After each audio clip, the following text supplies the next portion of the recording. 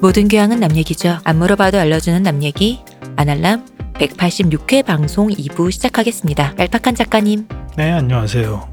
이den규 대표님. 안녕하십니까. 안녕하세요. 쇼우십니다. 1부 잘 들었습니다. 마무리는 뭔가 이상했지만. 이상했나요? 멋있게 끝났잖아.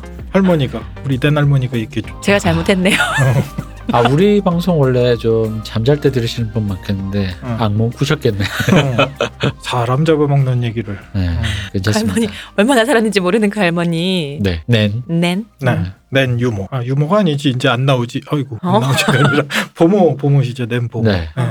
나도 무슨 말씀이신가 했어. 네, 처음엔 유모였다고 합니다. 방송에서 안 나온다 이런 얘기인 줄 알았어요. 네네. 할머니가 됐으니까 네. 보모를 하시는 거죠. 드라마에도 나왔죠, 얼핏. 네네, 나왔어요. 네네. 브랜을 잠깐 봐줬나? 뭐 그랬지 않아요? 네네. 옆에서 봐줬죠. 자, 그럼 이제 시작하십시오. 안 돼요. 본론. 우리 그렇지. 본론 따로 있잖아.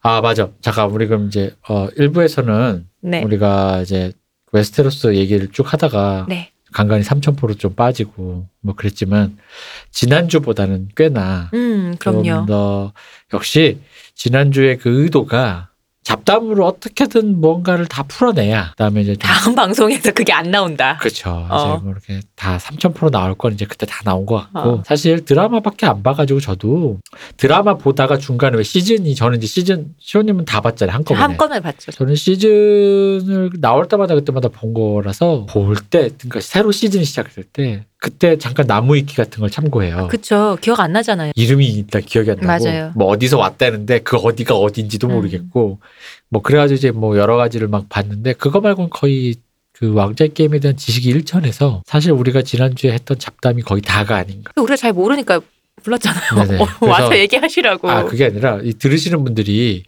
혹여 저번 주 스타일을 좋아하시는 분도 계시겠지만 싫어하시는 분이 계실까봐 그런 분들을 위해서 걱정하지 말라 뭐 이런 얘기를 이제 제가 좀 드리는 거예요. 이젠 일목요연하게 얄팍한 작가님이 쫙 이끌어 가실 거다.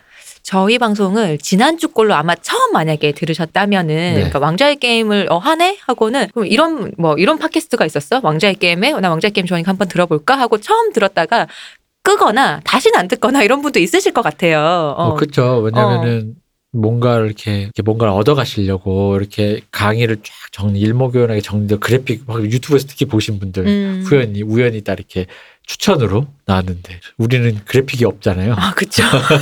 막 이렇게 편집해서 막 예쁘게 막 이 아이가 브랜든 뭐 이러면서 보여줄 줄 알았는데 그런 거 없고 그래서 끄신 분 많았겠지만 본조비 얘기나 하고 말이야. 그렇죠. 그런데 그런 얘기도 있었네. 그러고 그러니까 별의별 얘기를 다 했어요. 지난 시간에. 네, 뭐 걱정하지 말라고 얘기를 하셨는데 걱정하십시오. 아직 시작도 안 했습니다. 제 잡담은. 이렇게 다른 얘기 해가면서 하는 게 진짜 재밌는 거예요. 근데 소설이나 또 드라마나. 저희가 지난 시간에 계속 몇 번 말했잖아요. 우리 이렇게 할 거라고. 네. 하지만 다시 생각해도 지난 시간이 최고였지 않나 그런 생각을 해요. 대표님 근데 아까 얘기하셨잖아요. 그 김을 다 빼야 그때 본조비 얘기도 그렇고 환상특급 얘기도 그렇고 다 해놨어야지 다음에서 계속 안 할 수 있는 거죠. 이 남쪽 여름 끝은 이래서 안 돼요. 그 요약본이나 좋아하고 말이야. 나 지금 대구 사람에서 좀 찔리는데. 이렇게 어른들 얘기하는 거 끝까지 들어봐야 그런 거지. 그럼 시작은 어쨌든 그런 식으로 시작했지만 잘 갈 거고요. 이 말씀을 드린 이유는 저희가 후원을 받고 있기 때문에 걱정하지 마시고 후원은 값어치 있는 컨텐츠 생산에 쓰여지고 있습니다. 모두 여러분들의 덕입니다. 네, 뭐 여기저기 찾아보시면은 계좌주 이동규인 은행 계좌를 찾을 수 있습니다. 네, 많이 부탁드립니다. 네, 감사합니다. 그럼 왕좌의 게임 들어가 보시죠. 저번에 이제 북쪽 지방하고 기후 얘기를 했었죠. 조금 더 이제 뭐 첨언해서 얘기를 하자면 드라마에서도 나와요. 캐틀린이 남쪽으로 전쟁통에 이렇게 휘말려서 내려가서 여러 가지 일들을 겪는데. 맞아요. 제가 자꾸 캐롤린이라고 하는데 캐틀린이죠. 네. 캐틀린하고 캐롤린은 느낌이 좀 다르네. 캐롤린이 훨씬 더 발랄해 보이는 왠지. 캐서린. 네. 그분은 캐틀린이어야 될 것 같아요. 네. 근데 캐서린도 아닌 것 같아. 그 느낌은 캐틀린이야 진짜. 캐틀린 스타크.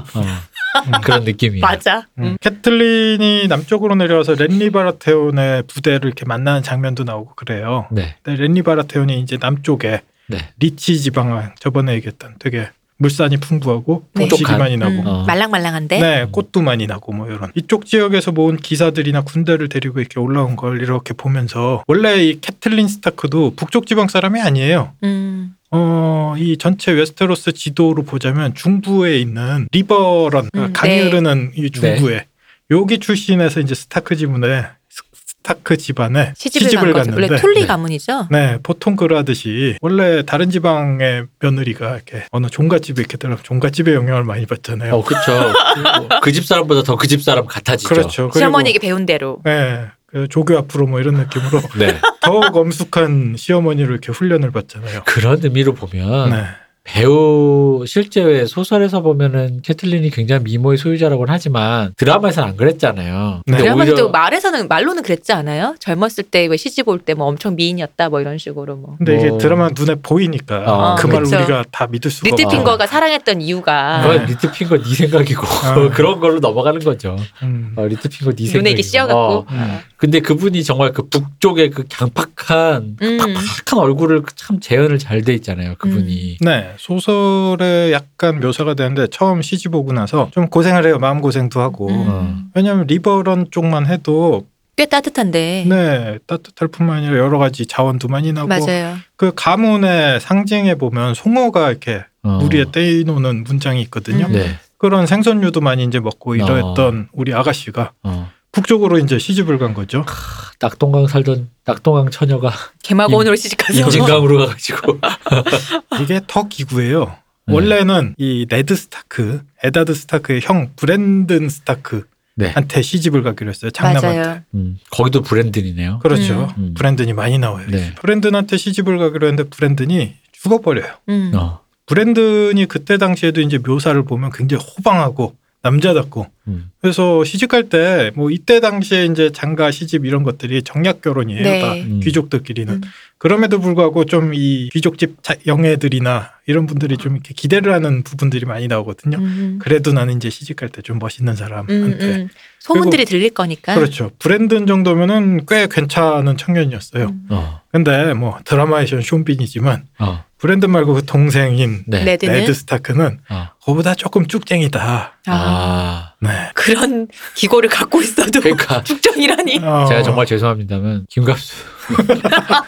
그렇죠. 우리가 쇼빈보다는 우리 소설판 기준으로 하자면 네, 우리 김갑수 배우님 선생님의 뭐 그런 느낌으로 아니면 그 돌아가신 그 김무생 선생 얼굴 김무생 선생님 그렇죠. 원래는 네네. 박근영 씨한테 시집 갈 줄 알았는데 그렇죠.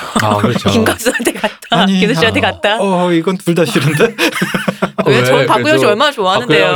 그래요? 얼마나 멋있다고요. 로맨티스트에다가 엄청 멋있다고요. 그랬더니 이제 갔는데 약간은 의무라고 그 드라마에서는 꽤 칼싸움도 잘하는 걸로 나오잖아요. 네. 소설에서는 칼싸움에 대한 묘사가 그렇게 나오지는 않아요. 실제로 무력이나 덩치가 뭐 그렇게 크고 그런 사람이 아니에요. 근데 왜 쇼빈을 캐스팅했어?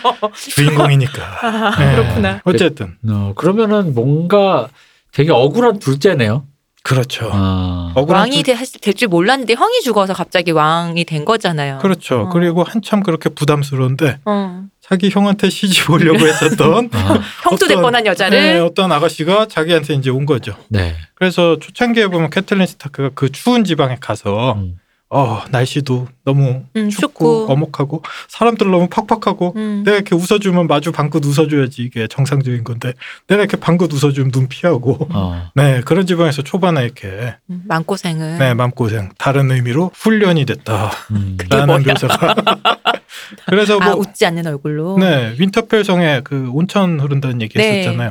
그래서 앞부분에 대략 그런 얘기도 나와요. 요 온천 따뜻한 벽 이게 그나마 캐틀린한테 마음의 위안이.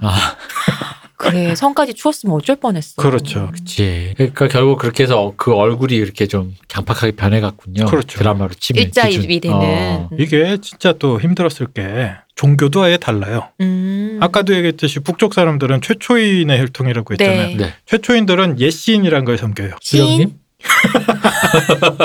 백두혈통인데. 진짜. 수령님. 이게 북쪽하면 자꾸 옛날 시인? 네, 그렇죠. 옛날 시인이라고 하는데 신이라고 말은 하는데 어떤 신인지 아무도 몰라요. 신. 네. 시인인 줄 알고. 옛 신. 포에트리. 그러니까 내가 그래서 수령님. 옛신. 맞아요. 세신과 옛신이라는 얘기가 나오죠. 네네네. 제가 이렇게 발음이 좀 늘어져서 저 안 그래도 1분 끝나고 우리 시호님한테 야단을 맞았는데 제가 언제 이러면 남들이 오해하시잖아요. 너 왜 이렇게 말투가 이렇게 다시 나와야겠네. 오빠 꺼 이거. 네. 북쪽에서 오신 시호님한테 제가 북쪽 사람이 다 돼서 지금 요새. 그러네요. 캐틀린이네요. 옛신을 섬기는데 옛신이 정확하게 어떤 신인지도 나오지를 않아요. 그냥 정령 비슷한 어떤 느낌일 텐데 그나마 이제 사람들이 가서 뭔가를 빌거나 뭐 이렇게 의식을 치르거나 할 때 나무가 있죠. 그 무서운 나무. 네. 소나무, 솔방울 그거. 미치겠네 진짜. 소라. 수류탄 되는 소나무. 근데 저는 그 나무가 진짜 무서웠거든요. 나무가 나무에 사람 얼굴을 파놨는데 계속 피눈물을 흘리잖아요. 그렇죠. 보통 우리가 다른 영화나 매체에서 만약에 그런 어떤 게 나오면은 저거는 악귀 들린 거다잖아요. 네. 거기 대고 사람들이 빌지 않을 거라고 빈다면은 뭐 흑마술을 하든지 뭐 주술을 걸려고 한다든지 이런 느낌일 것 같은데 그게 어떤 신의 산물이라는 게 좀 이상했거든요. 정형신앙이라는 게 실제로도 우리가 보면 그 미묘한 지점들이 있잖아요. 뭔가 이렇게 비는데 그게 요괴일 수도 있고 신일 수도 있고. 알 수 없는 거니까. 네, 옛신을 섬기고 아까 했듯이 위어우드라는 하얀색 나무인데 빨간 수액이 흘러요. 거기에다 이제 얼굴을 새겨서 그 심장나무라고 불러요. 그 앞에서 의식을 치르고 하는데 원래 이 종교는 또 퍼스트맨 종교도 아니었어요. 퍼스트맨이 넘어왔을 때 그렇게 서로 머리끄댕이 잡고 싸우던 숲의 아이들이 믿던 종교였고 이걸 퍼스트맨이 받아들였죠. 근데 아까 했던 안다린의 후손 피가 섞인 이 리버런 지방의 캐틀린 같은 경우에는 일곱신 네, 칠신교라고 불러요. 네. 그 종교를 믿는데 그 성마다 이제 sept라고 성소가 있거든요. 거기 가서 기도도 하고 뭐 이런 생활들을 하는데 북쪽에 가면은 sept가 있긴 있는데 아무도 거기 안 와요. 북쪽 사람들은 그 가문마다 숲이 하나씩 조금 있고 위어우드가 거기 있거든요. 심장나무 아래 가서 약간 카톨릭이랑 그 기독교 느낌으로 그런 식으로 좀 다른 거죠. 그렇죠. 아까 켈트인 얘기를 했는데 드루이드교를 믿었잖아요. 켈트인들이. 그래서 수목 신앙에 가깝기도 하고 뭐 우리도 당산나무에 빌었었잖아요. 그렇죠. 그 드라마에 보면은 에다드 스타크죠. 에다드 스타크가 탈영병에 목을 치고 사형을 하고 나서 그 다음에 나무 아래 가서 이렇게 혼자 명상에 잠겨 있는 장면이 초반에 나올 거예요. 목 칠 때는 언제고? 그 목 치는 걸 시범 보여주잖아요. 그렇죠. 맨 첫 장면이.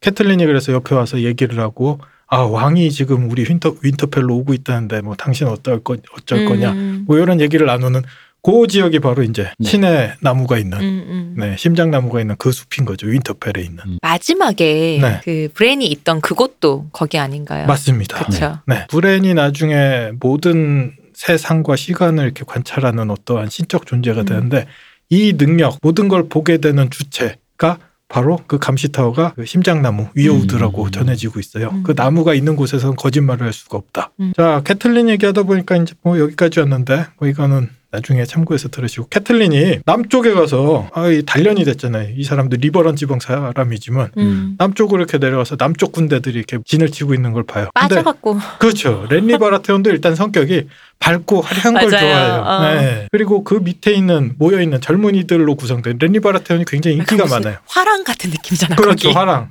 젊은이들이 굉장히 좋아하고 꽃기사. 이 나이 드신 분들도 그렇게 랜리를 좋아해요. 아이고 저 청년은 보기만 해도 기분이 좋아져. 맞아요. 그래서 실제로 군대에 가봤는데 진영 안에서 기사들이 하하호호 뭐 이렇게 반짝반짝 광내고 빠져갖고는. 그 캐틀린이 이걸 보면서 갑자기 북쪽 사람이 딱 되는 거죠. 그래서 쟤는 여름의 기사다. 근데 나는 쟤는 불쌍하게 생각한다. 곧 겨울이 올 거니까. 그 집안 사람 다 되셨네요. 스타크가 뭐 이런 얘기를 하는. 이 정말 윈터 이즈 커밍이 저번 시간에도 얘기했지만 참 한국한테 익숙한 감정인 것 같아요. 맞아요. 윈터 이즈 커밍 앞에 윈터라는 말 아까 굉장히 중의적으로 쓰인다고 했는데 뭐 우리나라 말로 여러 가지 치환할 수 있을 것 같아요. 예를 들어 뭐 거기에 보릿고개가 들어가도 되고 6.25가 들어가도 되고 이제 지금 사는 우리 젊은이들이 나이가 들면 거기에다 코로나 뭐 이런 걸 넣겠죠. 그렇죠. 우리보다 조금 우리 세대인가? 거기에 IMF를 넣기도 하고. 그래서 뭐 그런 식으로 생각하면 되게 이해하기 쉬운데 한국 사람들이 항상 하는 말이에요. 뭐가 온다. 윈터 이즈 커밍. 한난에 대비하라. 그래서 우리 학생들 입시 앞둔 학생들한테도 이제 부모님들이 항상 얘기하죠. 윈터 이즈 커밍. 그리고 입사 준비하는 청년들한테도 윈터 이즈 커밍. 회사 들어가고 나면 너 윈터 이즈 커밍. 나 그 말 you know nothing 해주고 싶다. 그래서 뭐 이게 항상 우리가 듣는 얘기죠. 그리고 군대 가면 우리 겨울철 오고 이제 슬슬 찬바람 부면 행보관님이 얘들아 윈터 이즈 커밍이다. 삽하고 뭐 다 또 준비해라. 해줘야지. Not today.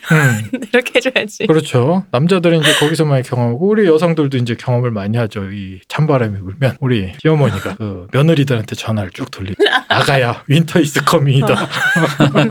준비해라. 어머니 올해는 몇 포기 담나요? 저희는 김치 안 가져와도 되는데요. 네. 이게 근데 그 겨울이 그 예상치 못하게 길다 그랬잖아요. 네, 언제 올지도 모르고. 그리고 이제 그 길이도 길고 도대체 김장을 몇 포기를 해야 되나?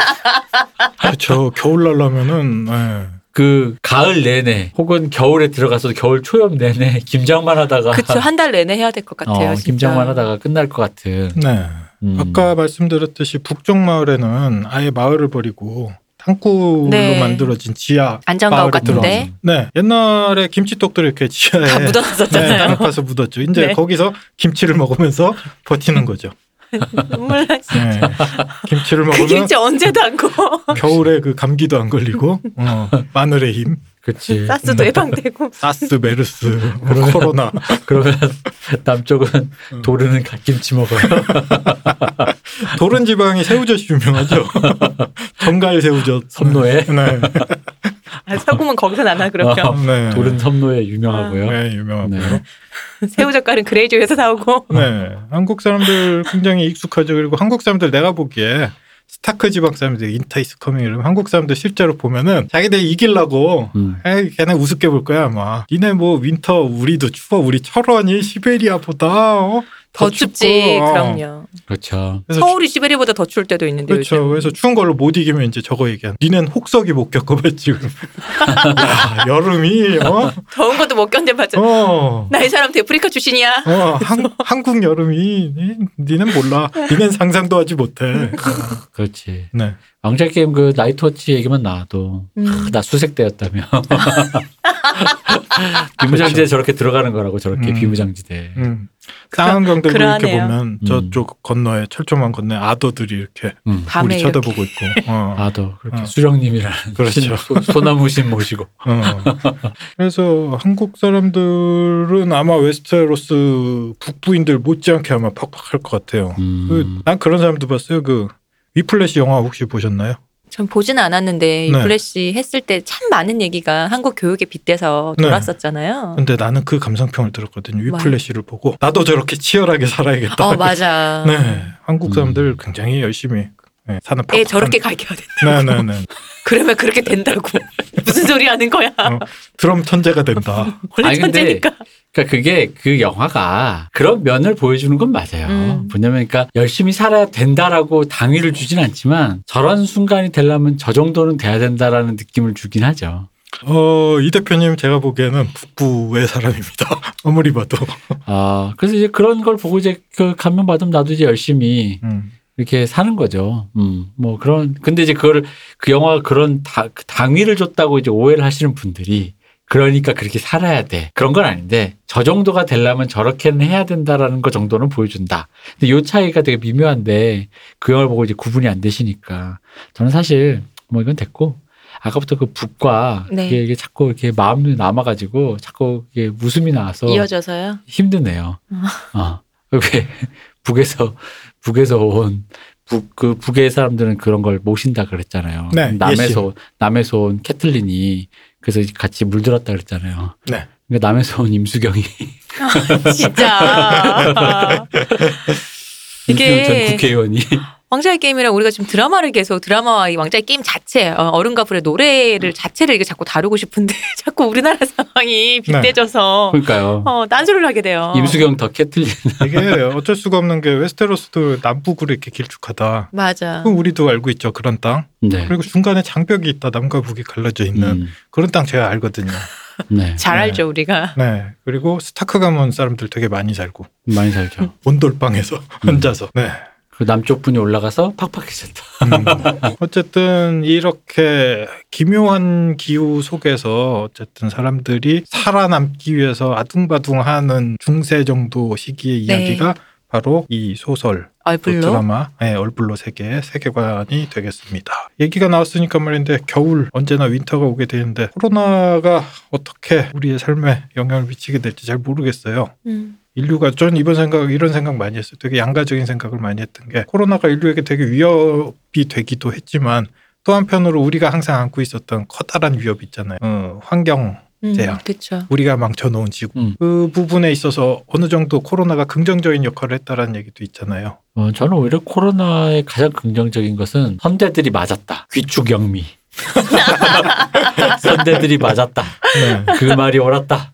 뭐 이런 정도. 네. 네. 그래서 여러 가지 생각을 하게 됐어요. 인류는 이 여러 가지 다양한 측면들의 위협들, 그 위협들 속에서 어떻게 살아남을 수 있을 것인가. 그 일론 머스크 같은 사람은 아예 화성으로 우리가 이주를 해야 된다는 말이야. 네. 우리 건축왕 일론 머스크. 야, 여기서 다시 이제 건축왕 얘기로 다시 넘어가게 됩니다. 얼블로에도 있죠. 얼블로에 건축왕이 있죠. 우리 브랜든 일부에서 얘기했죠. 네. 네. 어느 브랜든이냐. 그 브랜든이라니까. 이게 그러니까 어쨌든 스타크의 시조, 태조, 일대. 네. 일대인 거잖아요. 네. 일대 브랜든. 그 윈터펠의 성을 만들었다는. 그렇죠. 윈터펠의 성도 만들었고 이후에 얘기가 나오겠지만 이 웨스테로스 전역의 건축에 관여하신 분이에요. 바빴네. 네. 그 M 브랜든, MB. 진짜. 그러네요. 네. 자, 왜 브랜든 얘기, 건축왕 브랜든 얘기가 나왔냐. 건축왕 브랜든이 지은 여러 가지의 건축물 중에 가장 유명한 건축물이 이제 나오기 때문입니다. 북쪽부터 이제 웨스테로스 훑어갈 건데 이 전체 대륙안에서 정말 랜드마크라고 칠 수 있는 게 바로 여러분들 드라마에서도 보셨겠지만 장벽입니다. 장벽. 그렇죠. 더 월. 네, 더 월이라고 부르죠. 더 월이라고 부르면 이 대륙 안에 사는 사람들은 다 당연히 이 장벽을 생각을 해요. 어딘지 다 알죠. 네, 그 정도로 엄청난 장벽이에요. 길쭉한 대륙이긴 하지만 동서를 가로질러서 이 장벽이 아예 대륙을 딱 가로막고 있거든요. 대략적으로 나온 사이즈를 한번 체크를 해볼게요. 동서로 500km가 넘게 뻗어 있다고 해요. 그리고 구간마다 약간의 차이는 있지만 높이는 한 200m 정도가 보통 넘거나 200m 정도 된다고 해요. 요거를 감각 우리가 한번 생각을 해보면은 500km면 서울에서 부산까지 갔다가 부산에서 다시 대전 정도까지 올라오는 거리? 요 정도의 길이의 방벽이 타워 팰리스 높이의 구조물이 그냥 쭉 막고 있는 거예요. 그 사이에. 말도 안 되는 건축을 하신 거죠. 우리 브랜든이. 전 사실 보면서도 이게 너무 높고 너무 두꺼워서 가능한 건가라는 생각을 했어요. 이게 거기서 마법의 힘이 있는 게 나중에 밝혀지긴 하지만 그렇다 하더라도 이게 다 뭔가 이렇게 장벽이니까 얼음 장벽이지만 얼음과 함께 돌이 쌓인 거잖아요. 가능한가 이게? 돌은 안 남아. 얼음으로만 된 건가요? 얼음으로 지은 거고. 그러면 좀 가능하겠다. 우리 엘사도 하니까. 아니 그게 아니라 계속 물을 얼 때까지 계속 이렇게 위에서 조금씩 흘리면 점점 높아질 거라고 생각하는데. 우리 엘사가 한 거라고 그건. 엘사 쪽에 저는 조금 더 손을 엘사는 드는 한 번에 할 수 있죠. 네, 이 방벽을 지을 때 마법의 힘이 많이 들어갔다라는 얘기가 있어요. 그리고 물을 조금씩 흘린다고 하더라도 그게 엄청난 중노동일 거 아니에요. 그건 내 알 바 아니고. 이분이 바로 건축왕 브랜든인가? 그걸 만드는 놈들이 알아서 하는 거고 내 생각이 그렇다고 계획이 그렇다고. 실행은 네가 해야지. 이런 거. 계획이 그렇다. 계획이. 내가 그런 꿈을 꿨어. 역시 M 브랜든. 그럴 것 같아. 이 장벽을 쌓을 때 워낙 엄청난 공사였기 때문에 그때 당시에 거인들하고 숲의 아이들에게도 도움을 얻었다고 해요. 뭐 그거는 그래야지 될 것 같다. 인간의 힘으로는 안 될 것 같다는 느낌이에요. 그렇죠. 네. 그리고 숲의 아이들이 마법에 정통했다라고 저번 시간에 잠깐 언급을 했는데 이 성벽에도 마법적 장벽이 맞아요. 같이 약간 마법진처럼 만들어놨었잖아요. 네, 이 부분이 이후에 이제 타르가르엔 가문의 여왕님 한 분이 용을 타고 이 성벽을 넘으려고 하는데 그 전까지 자기가 지시했던 모든 걸 따르던 드래곤이 이 성벽을 넘기를 거부하는 장면이 나와요. 그리고 여왕님이 고민을 하거든요. 이 성벽에 무슨 힘이 있는 것 같다라고. 그런 부분에서 이제 얼핏 나오게 되는 거죠. 그러면 성벽에 딱 그거 있는 순간 그 느낌인데? 뭐야? 그거 해줘. 뭐? 블랙팬서 그거 있잖아. 와칸다. 저는 그것보다 그 성벽은 우리 엘사가 한 거라서 디즈니 저작권에 걸려서 못 넘어가는 거 아닌가라는 그런 생각이 드네요. 와칸다인가 엘사인가. 네, 타르가르엔의 알리산나 타르가르엔이라는 왕비님이 자신의 용 실버윙을 타고 방벽을 넘으려고 하는데 용이 넘기를 거부했죠. 그리고 용도 마법적 생물이에요. 네. 여러 가지 설이 있지만 용 같은 경우에 아까 소토리오스 대륙을 얘기할 때 와이번이라는 생물이 나왔죠. 네네. 와이번하고 형태적으로 약간 비슷하다라는 얘기들이 많이 나와요. 이 와이번은 그저 짐승인데 여기에 어떤 마법적 조작을 가한 것이 드래곤이 아닌가라는 설도 존재를 해요. 그 드래곤도 마법적 존재인데 이 세계관 안에서 본인들의 그 유추한 바에 의하면 그게 아닌가라는. 네. 그런데 이 마법적 존재가 이 성벽을 넘기를 거부했고 그렇다면 여기에 뭐가 디즈니 있다. 저작권이라서요. 엘사가 될 수도 있고 뭐가 될 수도 있는데 어쨌든 네. 이분들이 성벽을 그러면 그때 당시에 인간만이 아니라 이 모든 종족들이 모여서 이 같이 높은 만든 거죠. 네, 성벽을 쌓고 마법까지 부여를 하면서 막으려고 했던 건 무엇일까라는 고민이 이제 생기는 거죠. 네, 긴밤하고 아마 연관이 있겠죠. 이 성벽이 세워졌을 때가 긴밤이 지나고 난 직후라고 하고 있어요. 아마도 아더를 막기 위해서 세운 장벽이겠죠. 뭐 저희는 뭐 이제 드라마를 봤으면은 쉽게 그 생각을 할 수 있겠죠. 네. 드라마에서는 아더가 그 아더스들이 저희 이성 별로 속절없이 그냥 그때는 그 용이 네. 그 부수잖아요. 네. 그래서 넘어갈 수 있는 거였잖아요. 그 부분이 이제 소설에서 어떻게 묘사가 될까를 좀 이제 지켜봐야 되는데 네. 사실은 아까 이전에도 말씀드렸듯이 용 자체가 장벽을 넘기를 거부했는데 그 용이 뭐 맞아요. 장벽을 넘어갔었죠. 네, 애들이. 다시 되살아나서 또 그 장벽을 부수고 이런 장면들이 나오는데 아마도 이 부분부터가 좀 다르지 않을까? 드라마가 굉장히 전개에 서두르기 시작한 시점이 아닌가. 그래서 일단 빨리빨리 넘어갑시다 이런 거는 그거 모르겠고. 네, 어쨌든 옛날에 실버왕이 못 건너가지 모르겠고. 킹왕짱센 우리 드래곤이 부시면 된단 말이야. 장벽. 그럼. 하긴 근데 넘어간 거 뭐 그렇다 치더라도 어쨌든 거기서 다시 마법적인 뭐가 돼서 걔도 아더스 드래곤이 된 거잖아요. 그렇죠. 그러니까 뭔가 또 그럴 수 있겠네요. 불 아니고 뭐 딴 것 뿜었었잖아요. 네, 아이스 브레스 같은 걸 이제 뿜게 되는데 네. 그래서 마지막 화에 보면 아직 살아있는 드래곤하고 서로 브레스를 쏘고 물고 맞아요. 뜯고 하면서 싸우게 되는데 네. 그렇다고 하더라도 뭐 확실히 우위에 있었던 것도 아니고 새로 살아난 아더의 드래곤이 더 뭔가 강하거나 이런 느낌도 아니었고 그래서 그런 부분은 설정상으로 드라마가 조금 너무 서둘러서 앞서간 게 아닌가라는 느낌이 조금 들기는 해요. 마지막에 그렇게 한 거 보면 그쯤이야 뭐라는 생각입니다. 그러니까 그게 마치 박정희 입장에서 박근영 씨랑 박근혜 씨가 서로 지난 정권에 그렇게 된 기분이 아닐까. 그리고 그 사이를 그 틈을 틈틈이 노리는 허경영. 그분은 진짜 밈으로 소비를 못 하겠어요. 진짜 웃음이 안 나요. 그러니까요. 너무 심각해져서. 그분 이거 좀 딴 얘기긴 한데 점수제로 운영한다면서요. 네. 네. 그래서 그렇게 그 당에서 혁명배당금 당에서 네. 그렇게 많이 사람들이 나왔던 게 점수제로. 네, 기본적으로 종교 시설이라고 네. 하는데 나중에 이제 칠신교와 왕권, 타르가렌 왕권의 이 알력에 대해서도 나오는데 종교의 힘이 얼마나 강한지에 대해서 이 소설이 또 좀 다루는 부분이 맞아요. 좀 있습니다. 드라마에서도 나왔죠. 네. 서세이가. 그렇죠. 네. 쉐임. 서세이가 근데 그 장면은 좀 보면서도 좀 웃겼어요. 그러니까 이게 마틴 우리 작가님이 종교에 대해 되게 시니컬해. 그래서 종교 잘못 믿으면 어떻게 되는지 이게 너무 참교육으로 보여주니까 잘못 믿으면 잘못 이용하면. 그렇죠. 옛 신에 대해서도 조금 전에 얘기를 했고 여기에 나오는 칠신교 문제라든지 또 불을 섬기는 우리 르로르 신앙도 네. 저번 시간에 얘기했었죠. 모든 종교에 대해서 이 대표님 말씀하신 것처럼 우리 마틴 작가님께서는 조금은 냉소적인 시각을 가지고 맞아요. 계신 것 같아요. 신들이 뭐 한다는 꼬라지를 보니 그렇죠. 그런 생각이 들죠. 근데 네. 사실 거기서 보면 이게 그 열 작가님이 우리 저번 시간에도 말했죠. 여기 나오는 마법이 뭐 신이 만약에 있다면 신이 있어서 신의 뜻을 어떻게 해본다면 생각보다 인간이 어쨌든 그 마법을 부린다고 해도 인간의 의지대로 뭐가 잘 안 되잖아요. 보면은 사실은 여기서 나오는 게 그 신이라든가 그런 거에 대해서는 그 마틴은 어떤 판단을 하지는 않고 철저하게 그것에 관련된 사람들에 대해서만 되게 냉소적이잖아요. 그렇죠. 네. 신이 행하는 어떠한 권능에 대해서 인간은 그냥 당하고 그죠? 운이 좋으면 어떤 이득을 얻을 것이요. 운이 나쁘면 밟혀 죽을 것이다라는 느낌으로 신을 다루고 있죠. 근데 또 그게 진짜 신인지조차 알 수 그렇죠. 없는. 그러니까요. 찝찝하죠. 네. 다만 그 참교육 당하는 그 시즌을 봐도 그냥 사람의 문제거든요. 네. 진짜. 맞아요.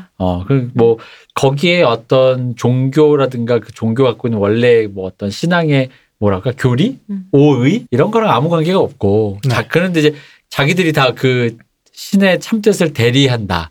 혹은 그걸 한다라고 이제 뭔가 갖고 있다. 우리가 신의 권능을 받았다. 이렇게 주장을 하는데, 왜냐면은 그 왕좌의 게임 보고 나면은 그런 여러 가지 냉소 중에 역시 종교는 안 돼 뭐 이런 얘기 하실 때 그런 부분들에서 이게 저는 이제 그런 얘기예요. 저는 이제 냉담자지만 신이 긁는 것과 신의 그림자 밑에서 신을 뒷배로 삼고 있는 인간이 하는 짓거리는 조금 구분해서 생각을 해야 된다 생각하거든요. 맞습니다. 네. 그러니까 뭐 신이 그런 말을 했는지 아닌지 잘 모르겠고 신이 어떻게 하라고 한 것도 아닌데 그렇잖아요. 이게 우리 수령님도 원래는 그런 뜻이 아니었는데 대대손손 이렇게 되다 보니까 네. 좀 그렇게 된 거죠. 네. 이 웨스테로스 대륙뿐만 아니라 에소스 대륙까지 굉장히 다양한 종교들이 나와요. 지금 언급했던 네. 거 외에도 예를 들어 그레이조이 가문이라고 해적질 네. 많이 하는 집안이 있어요. 해적으로 큰 집안. 밭을 갈지 않는다요. 씨를 뿌리지 않는다요. 씨를 뿌리지 않는다요. 네. 네. 그 태온 그레이조이 그 유명한. 네, 맞아요. 네. 시온 그레이조이. 네.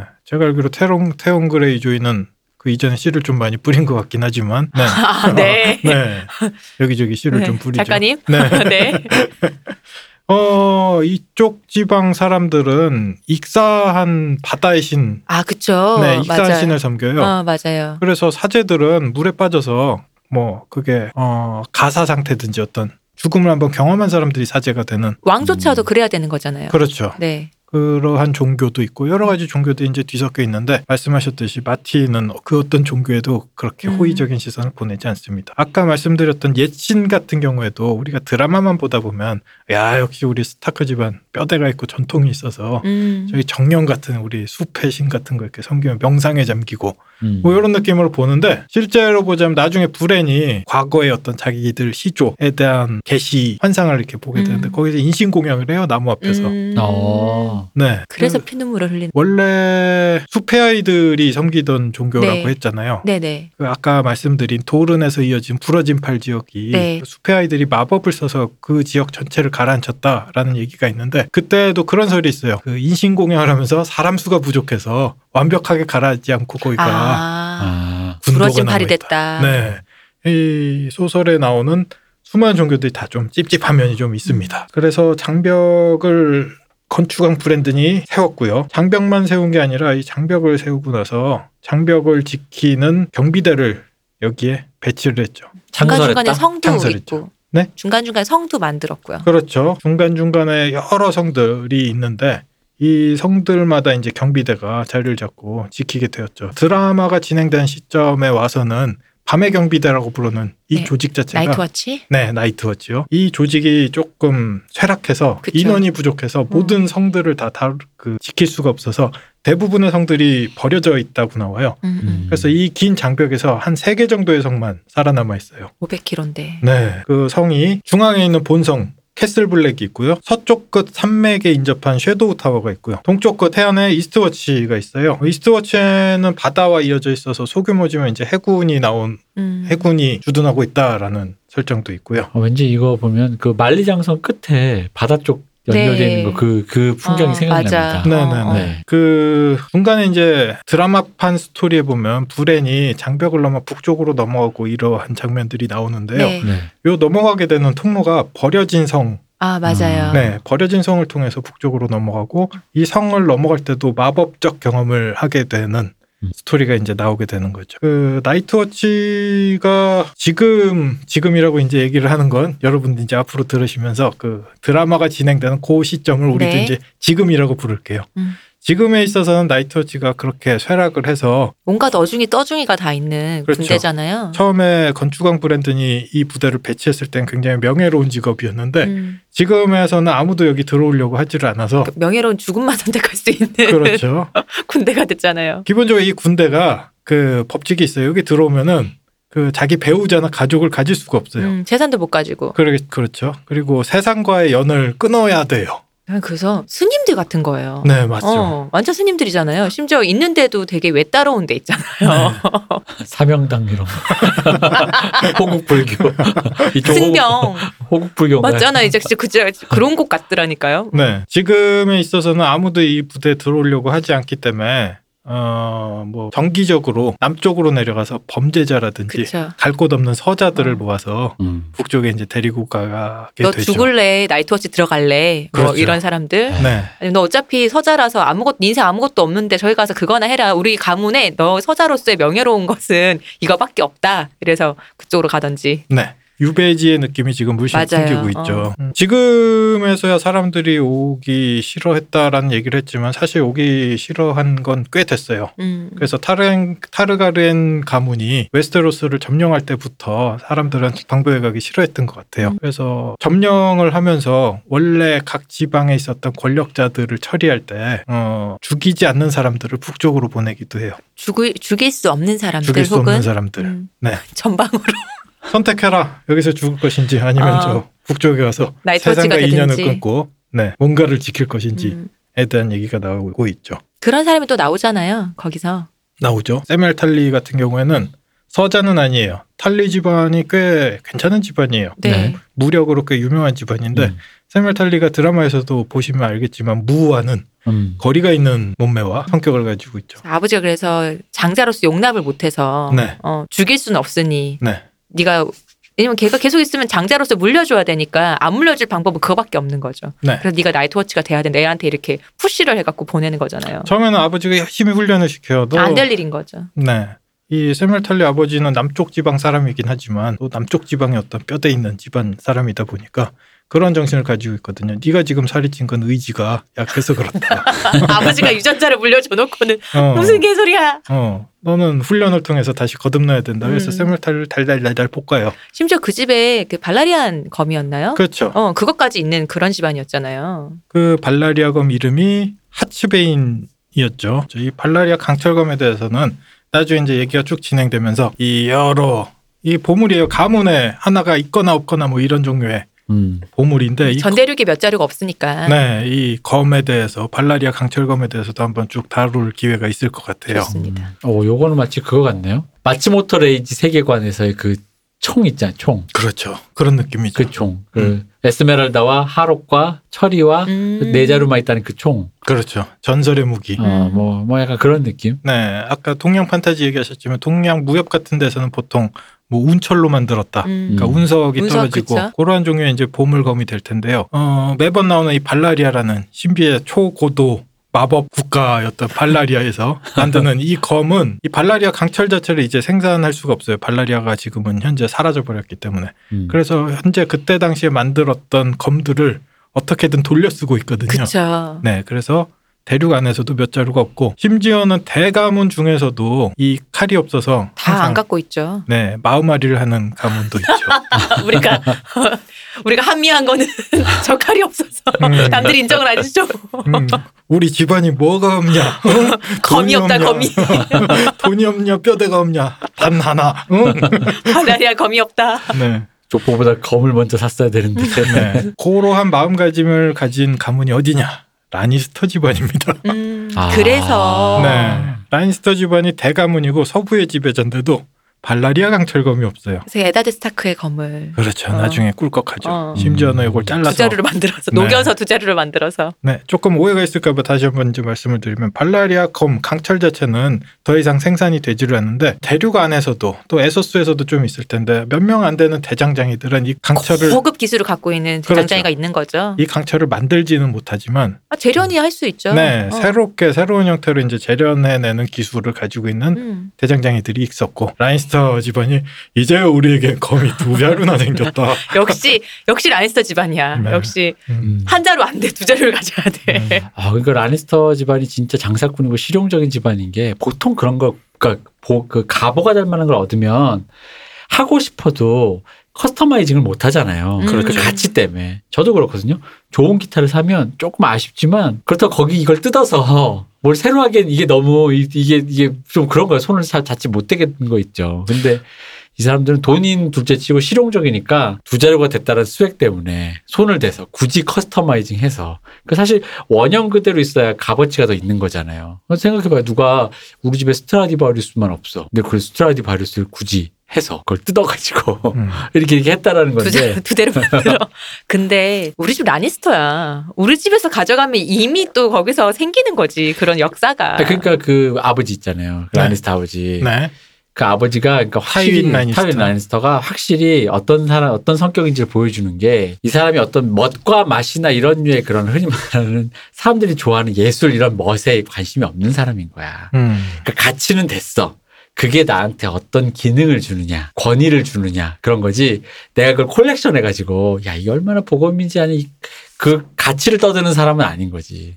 되게 재밌는 지적을 하셨는데 또 뭐 얘기가 이왕 나온 김에 얘기를 해볼게요. 타윈 라니스터 같은 경우에는 소설에서도 묘사가 많이 되는 게 아마 드라마에서도 이게 얼핏 나왔을 거예요. 굉장히 자기 복장에 신경을 많이 써요. 특히나 갑옷 같은 경우에 붉은색으로 범랑으로 입히고 그다음에 금색과 붉은색의 이 조화를 굉장히 많이 어떻게 보면 멋을 부리는 거죠.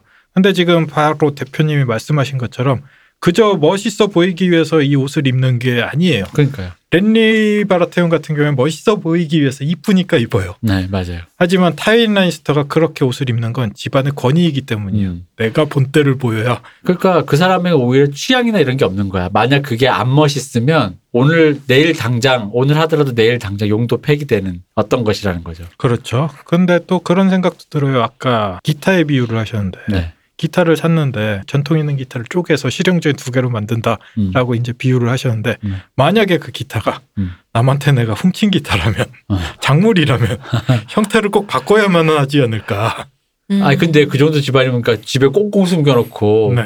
그러니까 이게 그럼에도 불구하고 어쨌든 이걸 갖고 있어야지 자랑을 하고 어떤 권위가 쓰니까 그럼 형태를 바꾸긴 해야겠네요. 그렇죠. 나만 보고 그러니까 오히려 콜렉터의 마음이었으면 안 바꾼 채로 없다고 계속 얘기했지만 장롱을 뒤졌더니 제이미가 뒤졌대. 아빠 이거 어디서 났어가 될 텐데 이 사람은 그게 중요하니까 그런 건 상관없는 거지. 오리지널리티, 미, 예술이 아니야. 이게 나한테 어떤 권위와 어떤 기능을 주느냐. 대표님이 예상하신 부분이 아마도 맞을 것인 게 라니스터 가문이 이 큰 칼 스타크 집안의 발라리아 강철검은 이 대륙 안에 있는 발라리아 강철검 중에 가장 커요. 대검이거든요. 말 그대로. 양이 많네. 그렇죠. 양이 많죠. 웬만한 사람은 그걸 휘두를 수가 없으니까 라니스터 집안 사실 있어봐야인 거죠. 그건 그냥 컬렉션을 보기만 하는 건데 실제로 근데 우리 아들 다들 무사들인데 그렇죠. 그러려면 이제 새로 만들어야 되는 거죠. 전장에서 쓰기에는 굉장히 부담스러울 정도로 커다란 검이었고요. 이름도 북부인처럼 지었죠. 아이스예요. 검 이름이. 멋없어. 멋있는 건가? 아 멋있지. 빙. 네. 이 아이스가 실제로 전장에서는 쓰이지 않는다고 해요. 이 아이스가 보통은 어떨 때 쓰이냐면 사형 집행할 때 써요. 그 맨 처음에 그 칼이 그 칼 아닌가요? 그렇죠. 스타크가 처음에 아들들한테 참수하는 거 보여줄 때. 네. 스타크 집안에서는 사용할 때 영주가 사형 집행을 결정한 사람이 직접 죽을 사람의 목을 맞아요. 쳐야 된다라고 얘기를 하거든요. 그럴 때 보통 이 아이스를 썼죠. 적의 피는 묻히지 않고 네. 우리 같은 사람들의 피를 묻히는 그렇죠. 검인가요? 그래서 대표님이 말씀하신 게 조금 더 합리적인 추측이라고 생각하는 게 타윈 라니스터 입장에서는 전쟁에 들고 나가지도 못할 칼. 이걸 왜 내가 그대로 크게 가지고 있어야 되지라고 생각을 했을 테고 그때 당시 정황을 보자면 타윈도 알고 있죠. 조프리가 자기네 집안 사람의 피라는 걸. 그죠. 바라테온이 섞이지 않았죠. 금색 머리에. 조프리한테 내 딸이 나왔으니까 우리 집안인 거죠. 그렇죠. 우리 집안. 우리 집안에 내 딸이 나왔으니까. 자기 집안에서 나온 두 뼈대가 있죠. 전 왕국을 다스릴 조프리. 그다음에 자신의 대를 이을 제이미죠. 원래는 자신의 대를 이을 확률이 조금 더 똑똑한 우리 난쟁이한테 있지만 난쟁이라는 표현 안 쓰기로 했나요? 네. 왜 썼죠? 네. 네. 티리온 라니스터가 아버지를 좀 더 잘 닮기는 했지만 그렇죠. 그의 두뇌 회전은 네, 타윈 라니스터는 제이미 라니스터가 자신의 정통에 있기를 원하는 거죠. 그러면 이 칼을 두 자루로 나눠야 되는 거죠. 왕국을 다스릴 조프리에게 하나, 자신의 캐스틀리 록을 또 다스릴 자기 아들에게 또 자신의 뒤를 이을 제이미한테 하나. 그래서 단검 하나, 3개로. 내 것도 하나. 4개. 계속 나와. 서세이가 왜 남녀 차별하냐면 5자로. 서세이에겐 바늘 하나. 검 중간이 비었다며 이런 네. 거 아니냐.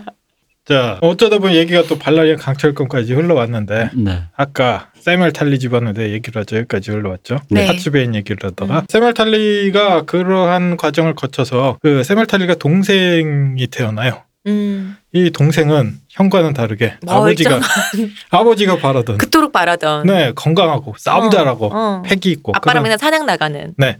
그때부터 어떻게든 훈련시켜서 내가 사람을 만들어 봐야겠다라는 아들을 다른 눈으로 아버지가 보게 되는 버리겠다. 거죠. 네. 쟤 좀 실제로는 좀 거기까지 표현이 돼요. 쟤 좀 죽었으면 좋겠다.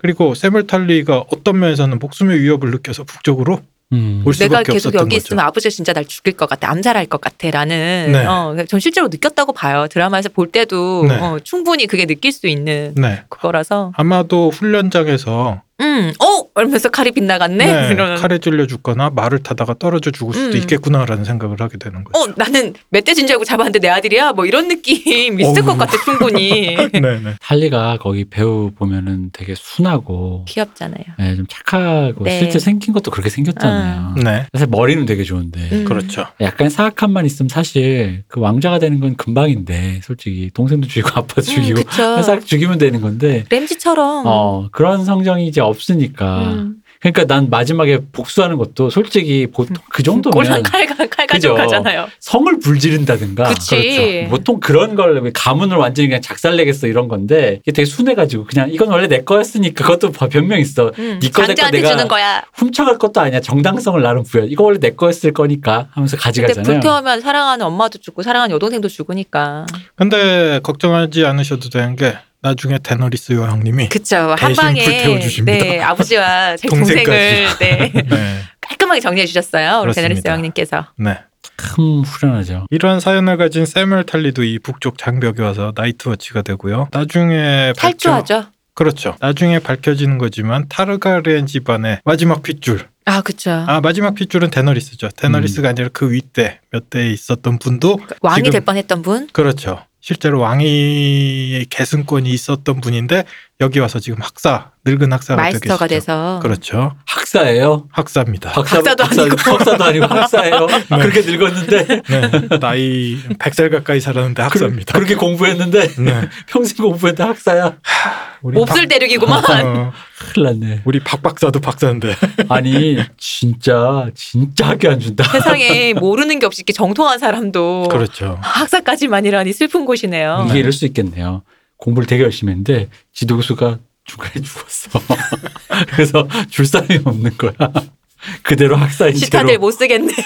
자, 중간에 얘기가 셌으니까 그럼 학위에 대해서 한번 얘기를 해봅시다. 네. 이 대륙 안에서 교육기관이 시타델 하나밖에 네. 없어요. 올드타운이라는 데 시타델인데 시타델 대학까지는 있고 대학 원 그리고 그 위과정이 없는 것 같아요. 그래서 이 전 대륙에서 학사까지만 있구나. 갈 수 있는 건 학사까지밖에 없어요. 생각해보면 여기 대학 오니까 석사까지 있는 거 아니에요? 대학원이 없죠. 원이 없고. 네, 시타델 대학만 있어요. 글씨 모르는 사람도 많은데 네. 이 정도면 학사면 됐네. 그렇죠. 그럼 학사밖에 없는 게 네. 많네요. 아이고 대표님은 우리 어린 시절에는 고등학교 나와도 엘리트라고 불렀잖아. 우리 때야 뭐 그죠. 뭐래 진짜. 그렇지. 공무원 했지 고등학교 우리 나오면. 초등학교만 나와도 우리 땐 국민학교였죠. 우리 소학교 때는 소학교만 나와도 진짜 엘리트였어요. 한글 깨쳤다고. 네. 김기적 감독님도 중학교 나오셨나? 그럼 빨리 아이폰 얘기 빨리 해요. 학사 같은 경우에는 목에 사슬을 걸고 있는 걸 드라마에서도 여러분들 보셨을 거예요. 네, 맞아요. 소설의 표현으로 보자면 사슬이 조금 더 큰 느낌이에요. 거기도 꽤 크대. 그거보다 약간 더 큰 느낌이에요. 그리고 이 사슬들이 같은 종류의 금속으로 이루어진 게 아니라 여러 가지 금속들로 이루어져 있어요. 그래서 학위를 아까 얘기했듯이 요거 하나 하면 요거 하나 끼고 이런 그렇죠. 건가요? 이 대학이 특이한 게 전공을 여러 개를 가져야 돼요. 이게 복수 전공 그 수액? 그렇죠. 아니 많은 걸 알아야 되잖아요. 사실 그 마이스터까지 가려면은 대강 하나 알아서 되는 게 아니기 때문에 네. 뭐 대륙에 여기 옛날에 무슨 일이 있었는지 뭐 누구네 가문은 누가 있는지 뭐 이렇게 야근 또 어떻게 만드는지 별의별 걸 다 알아야 되잖아요. 맞습니다. 그러니까 그렇게 많이 주렁주렁 할 만하지. 네. 이 목걸이만 봐도 이제 서로 딱 아는 거죠. 나는 몇 건 뛰셨구나. 나는 학위를 어디까지 땄다. 천자문만 하셨구나. 네, 뭐 소학도 하셨구나. 그런 거군요. 그 증명이 되는 거고 아까 얘기 나왔던 발라리아 강철조차도 이 사슬에 포함이 돼요. 발라리아 강철 사슬이 있으면 이 사람은 마법학을 전공했다. 근데 대부분의 학사들이 이 발라리아 강철로 만들어진 사슬은 갖고 있지 않아요. 전공해도 못 갖는 거 아닙니까? 너무 귀해서가 아니라 이때 당시에 이 풍토를 보자면 특히나 시타델 여기가 모든 대륙 지성의 상징이잖아요. 네. 마법에 대해서 대부분은 배우고 싶어하지 않아요. 재력날씬. 네. 그래서 뭐 좀 이상한 애들이나 마법학 이렇게 전공해서 여기 그럼 유학생을 가겠는 성균관 같은 데인가요? 네, 성균관이죠. 성균관. 그런 데인가 웨스테로스 대학의 본데? 성균관이 바로 시타델이 되는 겁니다. 그러네. 괴력날씨 싫어할 만하네. 네, 어쨌든 그러한 사연을 가진 아에몬 타르가렌도 네. 장벽에 있고 그분이 이제 눈이 멀어 있었죠. 그렇죠. 장벽이 이제 대충 그런 분위기예요. 속세와 인연을 끊고 이제 그 서약을 처음에 들어갈 때 대원이 그쵸. 되려면 서약을 하게 되는데요. 요 서약이 굉장히 어떤 면에서는 간지가 나고 어떤 면에서 되게 가슴이 깝깝해지는 서약입니다. 정식 그 대원이 될 때. 네네네. 이 서약에 대해서는 그럼 우리 대표님 멋있는 목소리로 제가 한번 들어보고 싶은데. 자 이제 어떤 설정을 해야겠네요. 메소드 연기 부탁드립니다. 죽기 바로 직전에 누구지? 내일 장벽 너머로 나가야 되는 그 설정이 딱인 것 같아요. 자, 그러면 조금 더 설정을 깔아드릴게요. 이 존 스노우가 네. 밤의 경비대에 들어가잖아요. 그래서 처음에 자기 동료들하고 이렇게 서약식을 하는 장면들이 이렇게 표현이 돼요. 보통은 이 서약이 그냥 뭐 우리 대장님 앞에서 이렇게 하겠습니다. 뭐 이 정도의 느낌이 아니라 종교가 지배하는 시대에 아까 얘기했던 칠신교를 믿는 사람은 칠신교 셉트 성소에 가서 이 서약을 맞아요. 맺어야 되고 예신을 믿으면은 그쪽 그 나무로 가고. 그렇죠. 존 스노우 같은 경우에는 저 장벽 너머에 숲이 있고 거기에 위어우드들이 있거든요. 네. 그 앞에 가서 이 서약을 해요. 그래서 밤이 됐을 때 세멜탈리도 예신을 따라와요. 원래 칠신을 믿었지만 그쵸? 자기는 이제 아버지여도 인연을 호적파였는데. 끊고 호적파였는데 잠깐 고민을 하다가 자기가 가장 믿고 사랑하는 친구였던 존 스노우를 따라서 같이 예신들에게 빌러가요. 요 분위기를 살려서 밤에 어두운 숲속으로 들어가. 세멜탈리의 마음이 돼서. 그렇죠. 세멜탈리. 왜 존 스노우는 안 되나? 호적파인 사람이 더 속상하지. 아니 이게 제 스타일이 아니에요. 너무 신심을 다해서 맹세래 이 문장이. 일단 읽어보겠습니다. 네.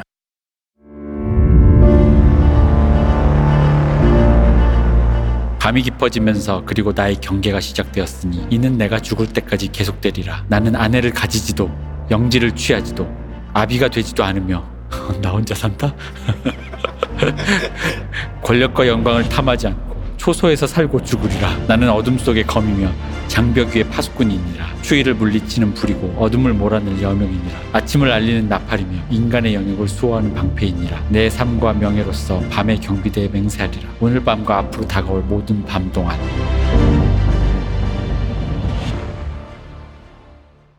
네. 이게 뭔가 국계자 맹세네요. 그렇죠. 네. 그냥 군대 가서도 이런 거 한 것 같아요. 음. 복무 신조. 네. 아, 복무 기억나세요? 신조. 기억나죠. 하나 뭐였더라? 하나만 하나까지만 기억이 나네요. 네. 복무 신조. 그게 뭐가 기억나는 거야? 그렇게 맞아도 이 나이가 들면 기억이 안 나는구나. 네. 여기- 이 서약문이 뭐 각자의 감성에 따라서 조금 오글오글하게 느껴질 수도 있는데 드라마 보시면 아시겠지만 밤의 경비대원들 존 스노우를 중심으로 하는 이 무리들이 나중에 굉장히 서로 끈끈해요. 네. 아까도 말씀드렸듯이 전 대륙에서 버림받고 오갈 데 없는 사람들이 모여서 서로가 서로한테는 말 그대로 형제가 되는 거예요. 그리고 이 형제들이 서약으로 묶여지는 거죠. 이들이 싸우는 장면에서 이러한 감성들이 굉장히 좀 멋있게 표현되기도 해요. 서약할 때 사실 멋있었어요. 네, 그 장면. 멋있습니다. 되게 좀 뭔가 이제 이 사람들 다 그런 사람들이 알고 있지만 강간범도 있고 왜 아니면은 절도범이라고 하지만 사실은 왜 그런 죄를 안 저질렀는데 자기가 왜 성추행 같은 거 당했다는 말 못해서 절도범이에요 하고는 네.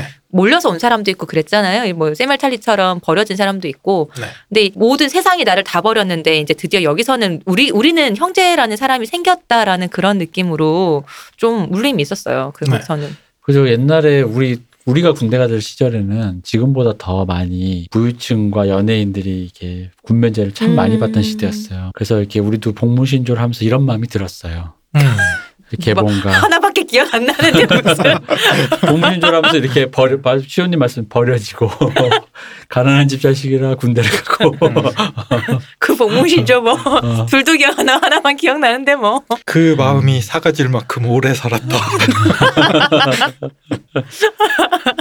아이 나중에 한 10시즌 되면은 탈리도 기억 못 할 거야. 그렇죠.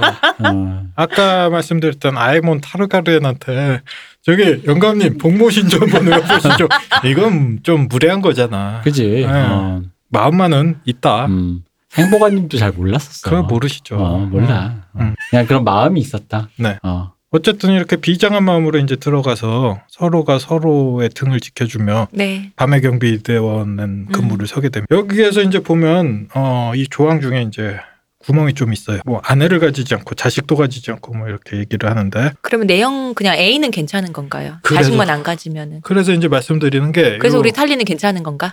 탈리는 나중에 결혼을 하긴 했죠. 네, 사실혼이 되는 거죠. 탈리는 죄를 지었습니다. 그렇네. 그리고 존 스노우도 그렇지. 존 스노우. 요게 이제 법을 어떻게 해석하느냐 유권 해석의 문제가 이제 거기 발생을 하는데 요 문장에 대해서 존 스노우가 장벽을 넘어가서 야인 여자 하나하고 이제 동침을 이그리트? 하게 되죠. 그렇죠. 이그리트. 그 유명한 유노 노띵의 You know nothing 존 스노우. 이그리트하고 동침을 하게 되는데 원래 엄격하게 유권 해석을 하자면 여성이랑 동침하는 것도 불가능해요. 그런데 사실상 이 밤의 경비대원들이 장벽에서 조금 남쪽으로 내려간 마을이 하나 나오거든요. 맞아요. 거기 주점이 있잖아요. 그렇죠. 맨날 거기 간다고. 그렇죠. 그 마을에서 사실상 어떠한 욕구들을 술도 많이 먹고 여자도 만나고 온다. 그런 얘기가 있었죠. 그래서 존 스노우 같은 경우에는 존 스노우를 굉장히 눈꼴시여하던 네, 그분이 있었죠. 네, 썬. 그분 자체가 존 스노우를 이제 묻어버리기 위해서 이걸 굉장히 강하게 이제 해석을 한 거고 사실상은 이런 구멍도 있다. 그래서 굉장히 춥고 척박한 우리 휴전선이 아니죠. 철책선도 아니고 얼음 장벽입니다. 네. 이 장벽에서 이 밤의 경비대원들이 이렇게 삭막하고 팍팍하게 살아가고 있다. 심지어는 옷도 다 까만색이에요. 그래서 까마귀라고 불러요. 맞아요. 이거 유권에서 하기 쉽지 않아요? 그냥 이그리트 데려서 남편이라고. 아내는 안 가진다 그랬잖아. 남편이라고. 샘 탈리도 얘 남편이라고. 현대적이다. 진짜 현대적이다. 모던하다. 그치. 여성 같은 경우에 조금 문제가 되는 게 세멜 탈리도 아마 문제가 됐고 스노우도 문제가 된 부분 중에 하나가 여기에서 결혼이라는 부분보다 더 중요한 게 나이트워치가 지키고 있는 블랙 캐슬이라든지 캐슬 블랙, 캐슬 블랙이라든지 이곳에는 여자가 들어올 수가 없어요. 맞아요. 여자가 살 수가 없어요.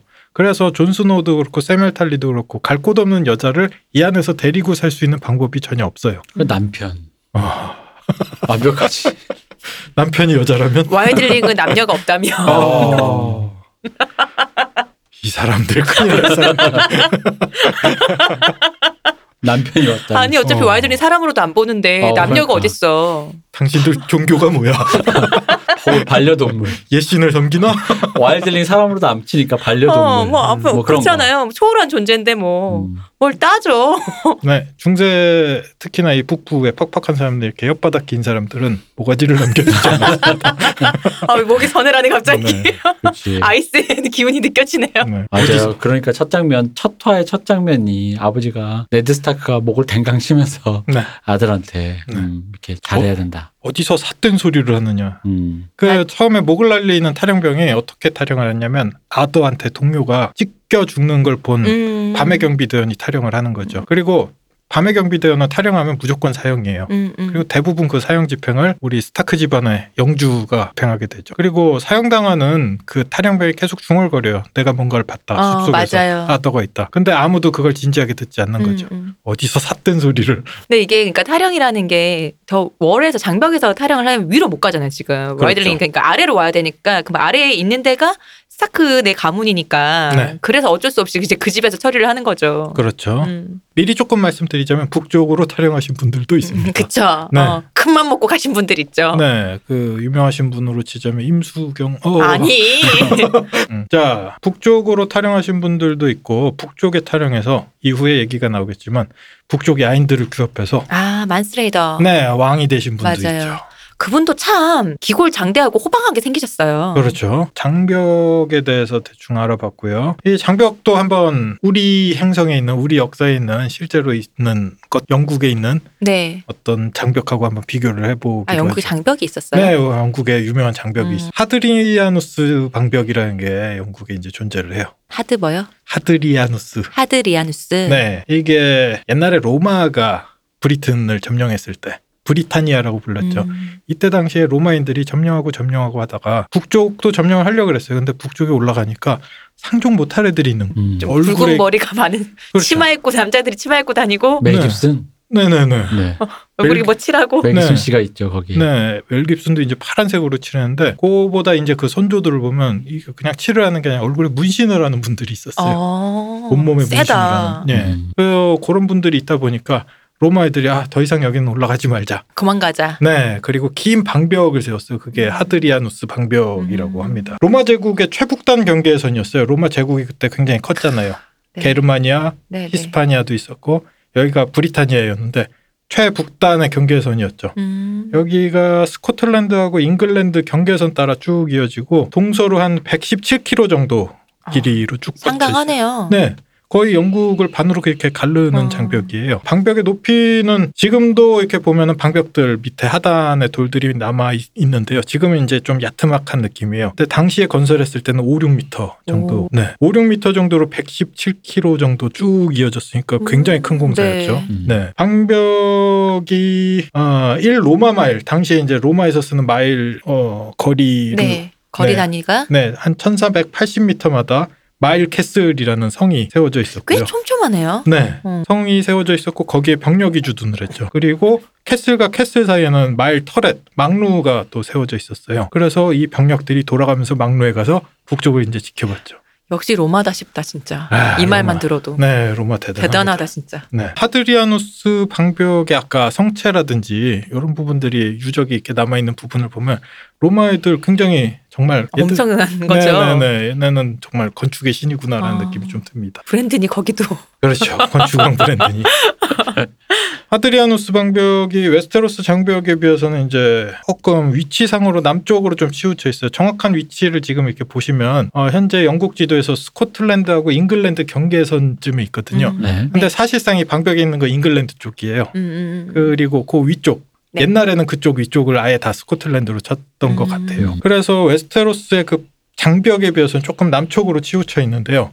자, 다시 이제 여러분들 만약에 이렇게 지도, 아까 영국 지도랑 비슷하다라고 했는데 네. 웨스테로스 대륙이. 실제적으로 지도를 보시면 그냥 영국 대륙만, 영국 섬이죠. 영국 섬만 남아있는 게 아니라 웨스테로스 대륙은 아일랜드를 이렇게 거꾸로 뒤집어서 영국 섬 아래에다 이렇게 붙여놓으면 굉장히 비슷한 모양이 돼요. 그렇게 되면은 이 방벽 자체가 조금 더 북쪽으로 올라가면서 실제적으로 두 지도를 이렇게 겹쳐보면 장벽, 더 월하고 하드리아누스 방벽하고 거의 이렇게 일치하는 선이 됩니다. 위치가. 네. 자. 멀리 못 가고 거기서 갖고 오셨군요. 네. 그러면. 여기에서 조금 더 이제 잡담을 이 성 누가 지었는가 뭐 이런 얘기를 하면 이제 로마 군단들이 여기서 지었겠죠. 여기 되게 재밌는 얘기가 그냥 이것도 지나가는 얘기를 한번. 네. 네. 여기에 미스테리한 사건이 하나 있었어요. 뭡니까? 로마의 제9군단이 있었어요. 제9군단이 요 성이 지어지기 직전에 네. 요 근처에서 군단 자체가 그냥 실종이 돼 버려요. 내가 어렸을 때 들은 말인데. 뭐? 점쟁이가 나보고 9수를 조심하라고. 헐. 그 대한민국 사람이면 다 듣는 소리 아니에요? 근데 제가 바로 그 유명한 제가 옛날 방송에서 얘기했던 저기 종로가 연동교회 앞에 신호등 저 때문에 세워졌다 그랬잖아요. 네. 그게 그때 9살 때 난 교통사고였거든요. 이 구라는 게 좀 불길한 부분이 있죠. 그렇죠. 9수. 근데 요즘엔 소녀시대 9명. 우리 대표님 조금 있으면 99이 되는데 이거 참. 아니에요. 앞에 구가 하나 더. 최고네. 이 구군단 같은 경우에는 굉장히 유명한 부대였어요. 그 폼페이우스 네. 혹시 아시나요? 나중에 우리 카이사르 이름은 우리가 한 번씩 다 들어봤죠. 그렇죠. 이 폼페이우스가 그 히스패니아에 가서 원정을 갔을 때 역에서 모았던 군단인데요. 그래서 구군단에는 군기에 황소가 그려져 있어요. 네. 그리고 히스파니아 군단이라고 불리는 되게 유명하고 강력한 군단이었죠. 실제로 나중에 카이사르 밑에서 갈리아 원정도 네. 했었고 그다음에 내전도 같이 겪었고 나중에 은퇴하고 다들 이제 집에 돌아와서 농사 짓고 있었는데 옥타비아누스가 다시 이제 네. 야 니네 재입대라 내가 좀 니네가 필요하다. 그렇게 굉장히 그게 무슨 말씀이십니까? 네, 유서 깊은 집안이었죠. 유서 깊은 부대였죠. 네. 이 군단이 브리타니아에 가서 어쨌든 이 방벽을 쌓기 직전이니까 여기에 방비를 그러니까 수비를 하고 있었는데 그럼 진짜 그 역전의 용사들한테 야 삽질하라고. 그렇죠. 그리고 뭐 저도 못 가봤지만 이제 가보신 분들은 알겠지만 그 영국의 그쪽 북쪽 지역까지 가면은 날씨가 습하고 춥고 안 좋아요. 그럼요. 네. 영국에 뭐 그런 이렇게 해가 나지 않는 날씨는 유명하잖아요. 그렇죠. 특히나 그 스코틀랜드 아드리아누스 방벽 주변에 이제 하이킹하고 뭐 이러면 날씨가 엄청나게 안 좋대요. 그렇게 춥다네요, 거기가.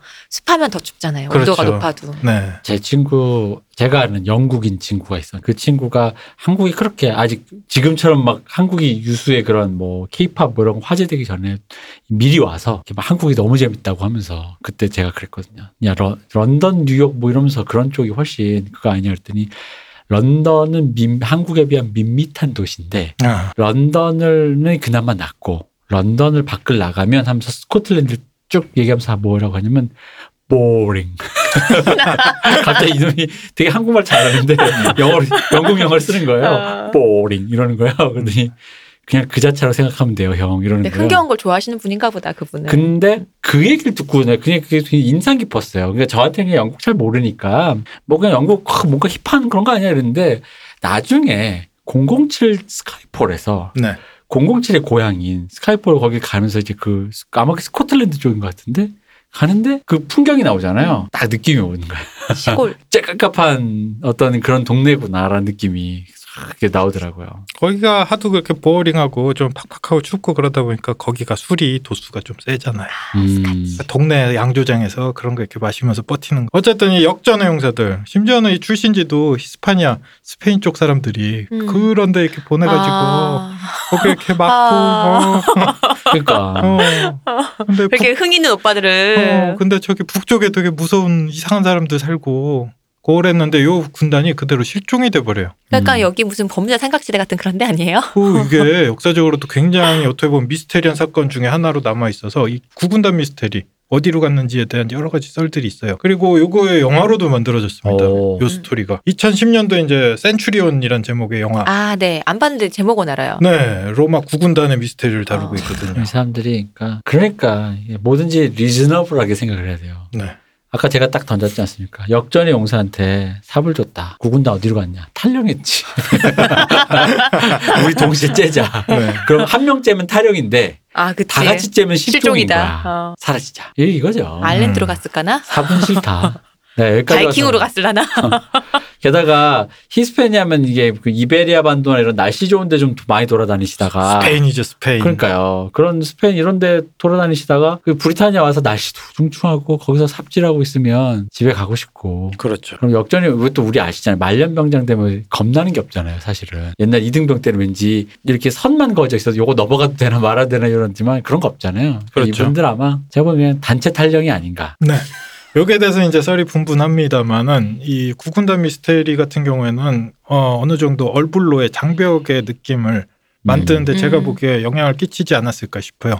북쪽에 굉장히 무서운 뭔가들이 있는데 거기를 지키는 군단이 어느 순간 한순간 그냥 사라져버렸다. 이게 굉장히 섬뜩하고 그러면 우리 여기 방벽을 지어야 되지 않을까. 이러한 느낌들이 사실은 얘기가 조금 겹치는 느낌이 있어요. 그래서 이제 구군단에 대해서 한번 얘기를 해본 거죠. 지금까지 대략적으로 구군단에 대한 미스테리는 그런 얘기들이 있어요. 이 픽트족하고 싸워서 엄청나게 대패를 하고 인원이 많이 사라져서 군대가 재편되었다. 라는 얘기도 있고 남은 인원들이 거기에서 이제 그 대패를 하고 나서 저기 게르마니아 지방 또 팍팍한 데로 니네 전출해라.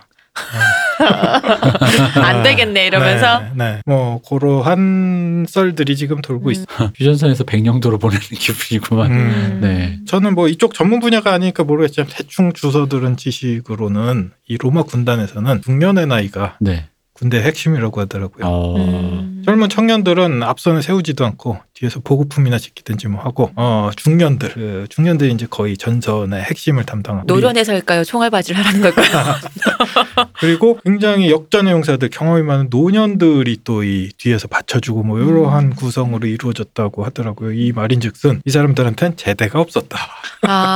그러네요. 네. 그리고 상대적으로 이게 백병전이 많고 살상률이 높으면 당연히 추후에 자원이 될 애들을 뒤로 보내고 맞아요. 이제 그게 맞겠죠. 보급적으로 빼는 게 300만 봐도 로마 부대뿐만이 아니라 과거의 고대 전투들 부대들에 대한 얘기들을 보면 의외로 노년의 병사들을 강하다고 보고 있어요.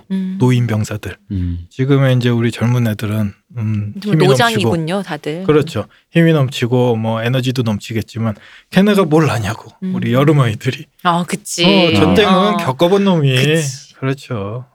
그렇죠. 그래서 경험을 쌓고. 네. 맞아요. 그래서 이런 구군단 미스테리가 아마 우리의 이야기에도 영향을 미치지 않았을까. 네. 용맹한 건 아니고 탄력으로.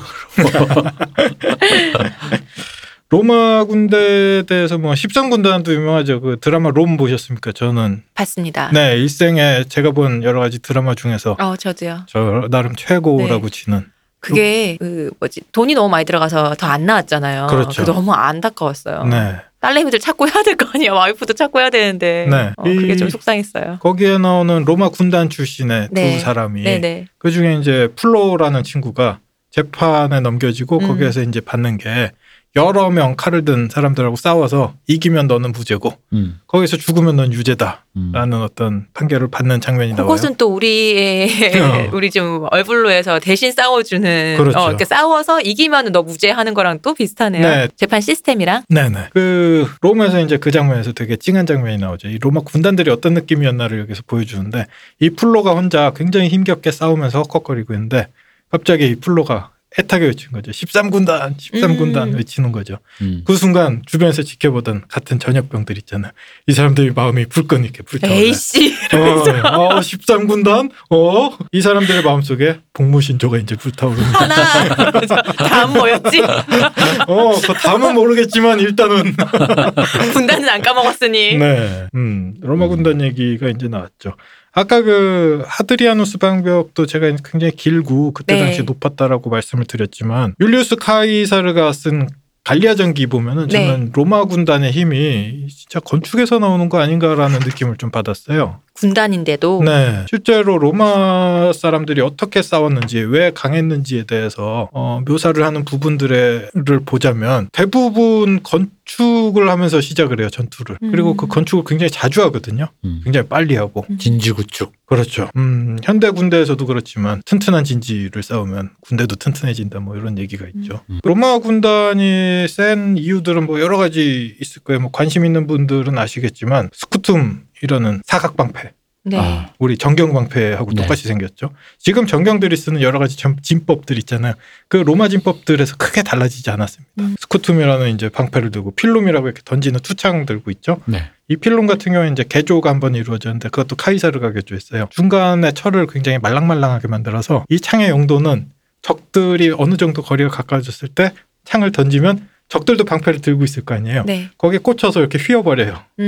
그런 게 이렇게 다닥다닥 방패에 붙으면 그 방패는 아무 쓸모가 없어지잖아요. 그쵸? 그럼 적이 방패를 이렇게 버리게 되잖아요. 그때 돌격해서 그냥 야작을 내는 거죠. 이런 필름을 들고 뭐 이런 여러 가지 전술들을 썼는데 그거 말고도 갈리아 전기 보면서 굉장히 인상적이었던 건 항상 진지를 굉장히 멋지게 짓는다. 로마인들은 어디 가서도. 기록에 보면 이 사람들이 이제 기록 덕후기도 했잖아요. 이 사람들은 하루 정도 이제 수경을 하는 진지를 쌓을 때도 규격 그대로 지었어요. 근데 그래야지 더 빨리 되는 거 아니에요? 사실 규격대로 하면 착착착 하고 끝나는데 뭔가 다르면은 시간 어디는 빨리 하고 어디는 늦게 되고 이러니까. 네. 이게 도면을 지금 보면 여러분도 한번 이렇게 관심 있으면 찾아보시면 좋겠는데 그게 그냥 대충 텐트 치고 이러한 종류의 수준이 아니었어요. 아, 그래요? 네. 하루 수경하는데도? 네. 심지어는 수세식 변기까지 만들었어요. 주변에 강물을 이렇게 흘리게 해서. 장군님은 아무데 못 사신다. 이런 거구나. 그리고 장군님뿐만 아니라 모든 병사들이 의외로 당시 군대의 기준으로 보자면 굉장히 쾌적한 생활을 할 수 있게 짜여져 있구나라는 걸 알 수가 있어요. 우리 지금도 나가면은 그냥 땅 파지 않나요? 그러니까요. 지금 우리 국방부분들도 이제 생각해야 되는 게 병사들 쾌적해야 강력한 전투력이 나온다. 그럼요. 네. 원래 그거 지으라 공병이 있는 건데 네. 공병은 중요한 순간에 중요한 것만 짓고 빨리 뜨죠. 그렇죠. 공병은 귀중한 자원이니까. 네, 공병은 진짜 공사를 하는 거고, 네, 생활 공사는 대부분 우리가 해야죠. 우리가? 내가 몇 년이 지났는데 복무신조도 내가 까먹었는데. 군대는 삽질이다. 그러니까 우리 같은 사람들이 예비군 모여서 탈령하는 거야. 네. 이 갈리아 전기의 역사적인 공사들이 꽤 많이 나와요. 그래서 로마군 최초로 우리 카이사르가 자기 부대를 이끌고 라인강, 게르마니아 지방으로 넘어가는 부분이 나오거든요. 근데 거기에서 라인강 여러분도 아시겠지만 꽤나 넓은 큰 강이죠. 깊고 유속도 빠르고 거기에 다리를 지어서 건너가요. 로마군이. 당시에. 배가 아니라 네. 뗏목 같은 게 아니라. 그렇죠. 기중기와 뭐 이런 걸 써가지고 거기에 다리를 지어요. 미친놈 같아요. 이게 미친놈인 게 카이사르가 자기가 이렇게 썼어요. 갈리아 전기에. 주변 부족들이 배를 대주겠다. 건너가게 편하게 해주겠다. 근데 카이사르가 그건 나의 위험이나 로마군의 이 권위와 어울리지 않는다. 로마군은 배 같은 거 안 탄다. 야 다리 지어. 요 다리를 지을 때 더 놀라운 거는 나무 자재를 이렇게 모으기 시작하고 나서 한 열흘 만에 다리를 만들어서 건넜어요. 더 미친놈들이 미친놈이죠. 모여있네 거기. 네. 그래서 아까 로마군의 힘이 건축에서 왔다라고 얘기를 하는 게 이런 네. 진지구축을 굉장히 빠르고 튼튼하게 하고 다리도 뚝딱 지어버리고 그걸 보면서 당시에 이민족이라고 표현하기는 좀 그런데 게르마니아인 헬베티인은 이제 스위스 사람입니다. 지금 스위스가 명칭이 헬베티안 공화국이죠. 네. 이런 사람들이 그 건축물만 보고도 이렇게 기가 질려하는 장면들이 꽤 나와요. 근데 로마가 그 전 세계 많은 나라들을 이렇게 그렇게 정복을 하면서 네. 뭐랄까 문명이 뭔지 보여줬잖아요. 그렇죠. 그러니까 그거에 또 사람들이 당연히 우리를 정복했으니까 싫은 곳인데 문명이라는 것이 뭔지를 본 이후에 거기에 뭐랄까 감업은 아니고 감화되기도 하고. 그렇죠. 감업하기도 하죠. 네. 그렇지 감업도 해야겠구나. 네. 따라가고 싶기도 하고 그런 마음을 품게 했잖아요. 그렇죠. 근데 이거 들으니까 안 그럴 수가 없다. 진짜. 이 식민지 근대화론자들 아니 그렇잖아요. 시골에서 올라왔는데 이거 안 되겠네. 지금도 이거. 나무가 다 모였다고 열흘 만에 이게 될까? 지금도 힘들죠. 잠깐만 중국에 그거 짓는 거 보니까 되겠다. 중국 이번에 포로대 병원 지은 거 보니까 네. 되겠네요. 네. 지금 될 일입니다. 일제가 저기 들어와서 철도 깔아주고 전기 깔아주니까 그게 감업이 됩니까? 이게 이러한 그러시겠네요. 이러한 종류의 토목공사로 이제 시호님이 말씀하신 것처럼 로마만큼 또 나름 유서각 있고 잘 지은 분들이 우리 중국 제국 분들이죠. 옛날에 또 저쪽에 만리장성 생각해 보면 네, 그게 언제적 거예요, 대체? 이집트에도 이제 그러한 그쵸. 분들이 계셨고 보다 보면은 권력자들이 그런 본능이 있는 것 같아요. 권력이 생기면은 토목공사들 사람들에게 공사를 시켜서 뭔가를 이렇게 높이 올리고 막 이렇게 짓고 그러고 싶어하는 것 같아요. 근데 그게 그러니까 어떤 건축물과 구조에서 오는 권위라는 게 확실히 사람을 왜냐하면 우리 문세님과 방송에서 왕이 된다라는 건 왕이다. 왕이기 때문에 네. 왕으로 정했다라는 거지. 네. 외는 없거든요. 근데 그럴 때 권위를 세워주는 게 저도 그랬어요. 예전에 법원에 한번 간 적이 있는데 들어가기 전에 이제 법원을 가본 지 한 번도 없기 때문에 사실 우리 저와 박 박사와 저희 친구들이 가장 나쁜 예술대들이 제일 나쁜 버릇이 뭐냐면 지금은 아닙니다. 젊어서 세상 모든 걸 다 우습게 알아요. 뭐 네가 뭔데 판사인데 뭐 이런 거 있잖아요. 약간 그런 약간 반골기질이라고 좋게 말하면 할 수 있는 거. 근데 법원에 갔더니 그 구조 있잖아요. 단상이 좀 높고 판사님 계시고 약간 좀 조용하고 이 구조가 이게 사람을 딱 그렇게 만들더라고요. 맞습니다. 아이고 판사님. 위용을 만들어주고. 그죠. 예. 그러니까 마치 그 눈앞에 이렇게 뭐 이렇게 나랑 비슷한 눈높이였다면 또 달랐을 텐데 1대1이고 만약에 허름한 공간에 피곤해지던 판사가 그냥 타자기 하나 워드 하나 들고 할지 모르겠는데 그게 그런 구조에서 제대로 된 수트를 입고 그래서 우리 원탁의 기사가 아더왕이 그래서 그렇죠. 맞아요. 칭송받는 거예요. 지금 말씀하신 요 원리들이 바로 카이사르가 얘기했던 그 이유입니다. 네. 로마군의 권위 나의 위험과 어울리려면 그치. 다리를 지어라. 이 미친놈 하나 더 얘기해드리자면 라인강 넘어가서 한 18일 동안 넘어가서 작전을 이렇게 여유 있게 해요. 뭐 큰 작전도 아니에요. 여러 가지 하고 나서 다시 이제 볼일 다 봤다 넘어오고 다리 부셔요. 아니 선생님 좀 놔두실 만도 한데. 그게 수액이죠. 수액. 근데 사실 여기 지방 사람들이 놔둔들 보수는 안 됐겠을 것 같긴 해. 네. 그래도 쓰러져 가기 전까지는 쓸 수는 있는 건데. 아니, 그리고 이건 우리 거지. 그치? 이걸 놔두면 쟤들 야만이 나무는 쓸 우리 거 아니야. 거잖아. 갖고 온 거 아니잖아. 어쨌든 이건 우리 거지. 아니 이 다리는 이런 문명은 로마인이 건너라고 만드는 거지. 그럼. 해치해서 나무 다시 주고 가든지. 땔감으로 게르만인들이 쓰게. 누가 게르만인들 건너라고 한 건 줄 알아? 그러니까 천 것들이. 어디 그러겠어. 야, 대단하네요. 이런 귀염을 주기 위해서 우리 롯데 신격호 회장님도 거대한 빌딩 근데 사우론. 사실 랜드마크라는 것의 그 네. 욕심은 네. 진짜 맞아. 그 우리 사우론 타워. 네. 제가 그 경험이 있어요. 그날 낚시를 제가 어디 갔다가 네. 돌아오는 길에 서울에 이렇게 들어오는데 그날이 그 지난 대선 때였죠. 그때가 이 거대한 타워에 문재인 대통령 당선 축하 메시지가 쫙 올라갔는데 와 저걸 위해 롯데타워를 지은 건 아닌가. 내가 누구를 이렇게 빨아주려면 저 정도로 빨아줘야 되는 거 아니냐. 그럼요. 네. 그러니까 그 신격호 회장님의 그 마지막 로망, 한국의 군사 그것까지 다 변경해가면서 그러니까요.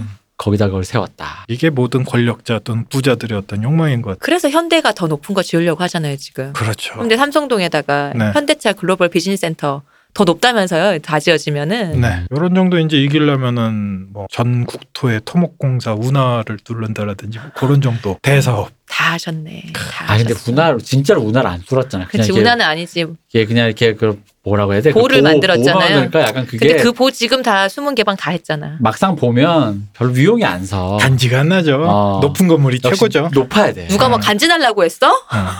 슈킹하려고 했지? 실용주의자시네. 타인. 머니 브랜든. 네. 그 신격호 회장의 그 타워를 보면서도 좀 그런 느낌이 개인적으로는 들었어요. 이게 과거의 파라오들이 네. 피라미드 올릴 피라미드. 때 어떤 느낌이 아닐까. 신격호 회장님도 조금 나이가 많으시니까 뭔가 자신의 상징물처럼 거대한 걸 이렇게 올리고 싶은 마음은 아니었나. 그렇게 고집을 부려서 그 맞아요. 롯데타워를 세우셨다고 하더라고요. 어쨌든 현대에서도 그러한 종류의 건물이나 구조물은 우리한테 굉장히 좀 본능적으로 어떤 감흥을 불러일으키는 부분이 있죠. 전 롯데타워 사실 아직 한 번도 가보진 않았거든요. 거기 안에. 네. 근데 그게 세워지고 나서 약간 서울 내에서 거리 감각이 좀 둔해졌어요. 맞아요. 어디를 가도 거기가 보이는 거예요. 전에는 그 정도 높은 건 남산타워였잖아요. 그러면은 날씨나 이런 거 어지간히 날씨 나쁘면 남산타워 안 보인단 말이에요. 그리고 좀 멀면 내가 서울 중심부에서 꽤 멀리 있구나라는 느낌인데 롯데타워는 어디 가도 웬만하면 보여요. 날씨가 어지간히 정말 1년에 며칠 빼고는 계속 다 보이기 때문에 거리 감각이 둔해지는 거예요. 집 별로 안 남았나 이런데 한참 가야 되고 이런 거 있잖아요. 그 건물이 안 보일 때도 멋있어요. 제가 어느 날 새벽에 비가 오고 나서 이제 비 딱 그치고 나서 안개 자욱할 때 있잖아. 네. 그때 제가 아마 새벽에 잠실에 포켓몬을 잡으러 갔을 때였는데 롯데타워가 우리가 아는 저 끝까지 보이는 게 아니라 네. 위에 안개가 껴서 그렇죠. 중간에 가려지고 그 위로 저 위쪽에 안 보이는 데서 빛이 번쩍번쩍 하는 거예요. 와 이거 우주선 본 느낌이 좀 나더라고요. 구름 위에 떠 있는 느낌이네. 네. 그래서 이 건축물 거대한 건축물은 수액이다. 맞습니다. 자, 다시 우리 얘기로 넘어가자면 이 본론으로 들어가기 전에 조금만 이제 더 얘기해보자면 갈리아 전기 관심 있으신 분들은 읽어보면 꽤 재밌어요. 이 라틴어 문장에 있어서 이대서적이라고 얘기하잖아요. 그 중에 하나가 이 갈리아 전기인데 물론 우리가 라틴어를 모르기 때문에 문장이 좋은지 안 좋은지 솔직히 모르겠어요. 근데 그때 당시에 사람들이 어떻게 싸웠고 어떤 마음으로 실상을? 살아갔는지 네. 그런 느낌들. 아마도 우리 마틴 작가님 같은 경우에도 이러한 책들을 읽으면서 지금 이런 판타지들을 정독 탐독하셨을 것 같아요. 네, 아마도 그랬을 것 같아요. 근데 갈리아 전기 보면 전 조금 이상한 느낌 받아요. 왜요? 갈리아 전기가 시저 카이사르가 직접 썼는데 거기에서 나는이라고 얘기를 안 해요. 3인칭화를 해요. 카이사르는 무엇을 했다라고 써요. 그리고 이게 이유는 있어. 그때 약간 객관화를 하기도 하고 자신의 홍보물이기도 하니까. 근데 이 아저씨가 심지어 대머리였다며. 아저씨가 카이사르는 이렇게 했다 그래. 좀 징그러운 거야. 근데 우리나라 왕들도 옛날에 짐이라고 자기를 제3자로 불렀잖아요. 그렇죠. 자기 이름은 내가 뭐 이렇게 안 하고 그렇게 불렀잖아요. 그러니까 이게 제가 지금 정확하게 기억하는데 그게 이유가 있다 그랬거든요. 뭐 카이사르도 그 이유 때문에 했는지 모르겠지만 이게 되게 높은 존재는 자기가 자기 이름 칭하지 않고 그렇게 칭해야 된다는 뭐 그런 법도가 있어서 그렇다라는 뭐 그런 걸 제가 되게 옛날에 읽은 것 같아요. 정확한지는 모르겠는데. 3인칭화에 대해서는 동서양 여러 곳에서 여러 가지의 형태로 쓰여요. 여러 가지 목적에 따라서 자신을 높이기 위해서 3인칭격을 쓰기도 하고 또 한편으로 겸해양의 표현으로 특히나 동양에서는 3인칭격을 많이 쓰기도 하는데 제가 조금 재밌었던 거 이때 당시 카이사르가 귀염미를 뿜뿜하기 위해서 갈리아 전기를 썼을 때에도 이 3인칭격이 그렇게 일반적인 형식은 아니었다라고 하더라고요. 내가 너무 그런 똑똑하고 이렇게 전장에 굉장히 무적이고 왜 그런 남성미의 이미지로만 나를 알면 어떡하지? 난 귀여움도 있는데 이러면서 뭐 귀여움까지 모르겠지만 왠지 난 그런 느낌인 거야. 카이사르가 어쨌든 자기가 했던 일을 홍보를 해야 될 거 아니에요. 갔다 와서 내가 이런 얘기를 했어라고 하는 거. 내가 누군지 어떻게 할 거야. 그럼 카이사르는이라고 해줘야. 마치 옆에서 누가 보고 쓴 것처럼 카이사르가 이런 발언을 했어. 그리고 병사들이 우와 이렇게 사기가 올랐어. 이런 느낌을 좀 노린 건 아닌가. 맞아요. 그럴 것 같다. 이게 누군가 진짜 옆에서 보고 쓴 것처럼 우리들 옆에서 쓰는 사람이 있었던 것처럼. 마지막으로 또 잡소리 하나 하자면 제가 알기로는 이 방송이 최초의 대머리 방송으로 시작했다라고 알고 있는데 탈모. 탈모. 대머리란 표현 쓰면 안 되는군요. 네. 달라요. 네, 다릅니다. 탈모. 네. 카이사르가 탈모가 심했다고 하죠. 저희 맨 처음에 그 다뤘었죠. 네. 시저컷 얘기하면서. 그 카이사르 이름의 기원에 대해서도 혹시 나왔나요? 아니요? 카이사르 이름의 기원에 대해서 여러 사람들이 이제 추측하는 게 네. 있는데 그게 카이사리에스라는 단어에서 나왔다라는 썰이 그게 있어요. 무슨 뜻의 단어예요? 그게 털이 풍부하다 뭐 이런 표현인데 그게 약간 귀한 아이 개똥이라고 짓는 것 같은 그런 느낌인가요? 사람들이 예상하기로 처음에 아기 때 태어났을 때는 이 베넷머리나 이런 게 좀 풍부했나? 라고 했는데 조금 더 설득력 있는 건 이 집안이 대대로 이러한 아픔이 있어서 어떠한 소원의 의미로 이런 이름을 붙인 건 아닐까. 네. 그러니까 우리 집안은 왜 명이 짧아서 김수환무 짓는 것처럼 아이 그치. 이름을. 네. 독자 대대로 왜 독자인데 뭐 단명하다 보니 네. 그런 집안이어서. 저런. 자, 마지막으로 여러분들 제가 이런 얘기를 하면서 끝내서 이 방송이 무슨 방송인가 하시겠지만 이 방송은 얼음과 불의 노래라는 책을 다루고 있는 그런 방송입니다. 그쵸. 네. 자, 오늘 원래는 건축왕 브랜든 얘기 좀 더 해야 되는데. 뭐 시간이 금방 갔어요. 네. 저 후루룩 갔어요. 이 브랜든 얘기가 굉장히 길어요. 방병 얘기도 좀 길고 하다 보니까 여기에서 이어지는 건 너무 길어질 것 같고 다음에 또 네. 한번 풀어보기로 하죠. 그럼 또 다음 시간에 해요. 기대됩니다. 재밌어요. 자, 오늘 브랜든 얘기만 하다가도 지금 시간이 다 갔고 우리 뭐 할 얘기도 엄청 많지만 이 지금 아마 들으시는 분들이 제 생각에는 하나씩 차곡차곡 정리하셔서 저 이제 아마 제 생각에는 제가 아직 저도 잘 모르겠습니다만 저도 그 왕자의 게임을 다시 한번 정주행하려고 하거든요. 아마 어느 타이밍부터 슬쩍 같이 따라가면 좋을 듯 하기도 해요. 그리고 보신 분들도 이러한 저러한 수많은 얘기들 우리 비유들 현실에 있는 얘기들 겹치면서 요 얘기를 듣고 나서 다시 보면은 새롭게 재밌는 부분들이 아마도 보이실 저도 것 그럴 같아요. 것 같아요. 네. 처음에 어떻게 보면 굉장히 쓸데없는 정보일 수도 있는 이 세계 지도에 대해 얘기를 했잖아요. 요 지도가 나중에 굉장히 재밌어지는 부분이 데너리스가 아까도 잠깐 말씀드린 맞아요. 것처럼 에소스 대륙을 떠돌 때 드라마만 보면 제가 도대체 어디에서 뭐 하는지 사실은 되게 모호해요. 그냥 바다 건너갔네? 네. 여기 왔네? 이런 느낌인데. 바다 건너서 고생을 하네? 저긴 어디지? 일단 넘어가고 이런 일이 있네라고 됐다 치고 하는데 됐다 치고 이런 느낌인데. 네, 아까 얘기했듯이 이제 에소스 대륙 나중에 나올 거지만 어느 지역에서 데너리스가 어떤 고생을 했고 이런 얘기들을 알게 되면 그 얘기들이 훨씬 더 풍부해지고 재밌어질 겁니다. 그리고 저희가 이게 TMI 방송이기도 하지만 저희가 다 스포 방송이란 말이에요. 저희가 뭐 결론이고 뭐고 다 얘기하죠. 누구 죽네, 어떻게 끝났네, 누가 누구 죽였네 다 얘기하잖아요. 그래서 사실 드라마라도 좀 보고 나서 이 방송을 들으셔야 아니면 아예 안 보실 거면은 그냥 난 됐어 하시는데 드라마 볼 건데 스포다 하면 좀 곤란하잖아요. 그러니까 보시고 나서 사실 듣는 게 더 좋다고 봐요. 맞습니다. 이거를 2부 끝에 말해서 될 일인가 싶긴 하지만 네. 여러분 조풀이 죽어요. 다 죽어 다. 아리아가 최고예요. 다 죽어요 다. 근데 이 방송을 스포가 많으니까 스포를 미리미리 예고를 뭐 앞에 하나 좀 녹음해서 넣어야 되겠다는 생각을 근데 계속. 지난 방송에 맨 초반에 시작할 때 스포 얘기를 하긴 했어요. 근데 이번 방송 안 하긴 했다. 근데 우리 방송 이제 처음 들으시는 분은 그쵸, 처음 들으시는 분이 있을 수 있으니까. 우리는 스포 없이 무조건 모든 정보를 오픈하는 방송이니까. 아니 스포 없이라니 스포만 하는 방송이지. 스포만 네. 오픈하는 스포 다 얘기해 드립니다. 그러니까 뭐 근데 사실 이게 스포할 게 있나 싶긴 해요. 물론 시즌의 엔딩에서의 그 헉헉하는 그런 놀라움들은 또 존재하니까 그걸 그대로 이제 보실 그 느낌을 가지실 분들은 사실 저희 방송 안 들어야 된다고 나는 봐.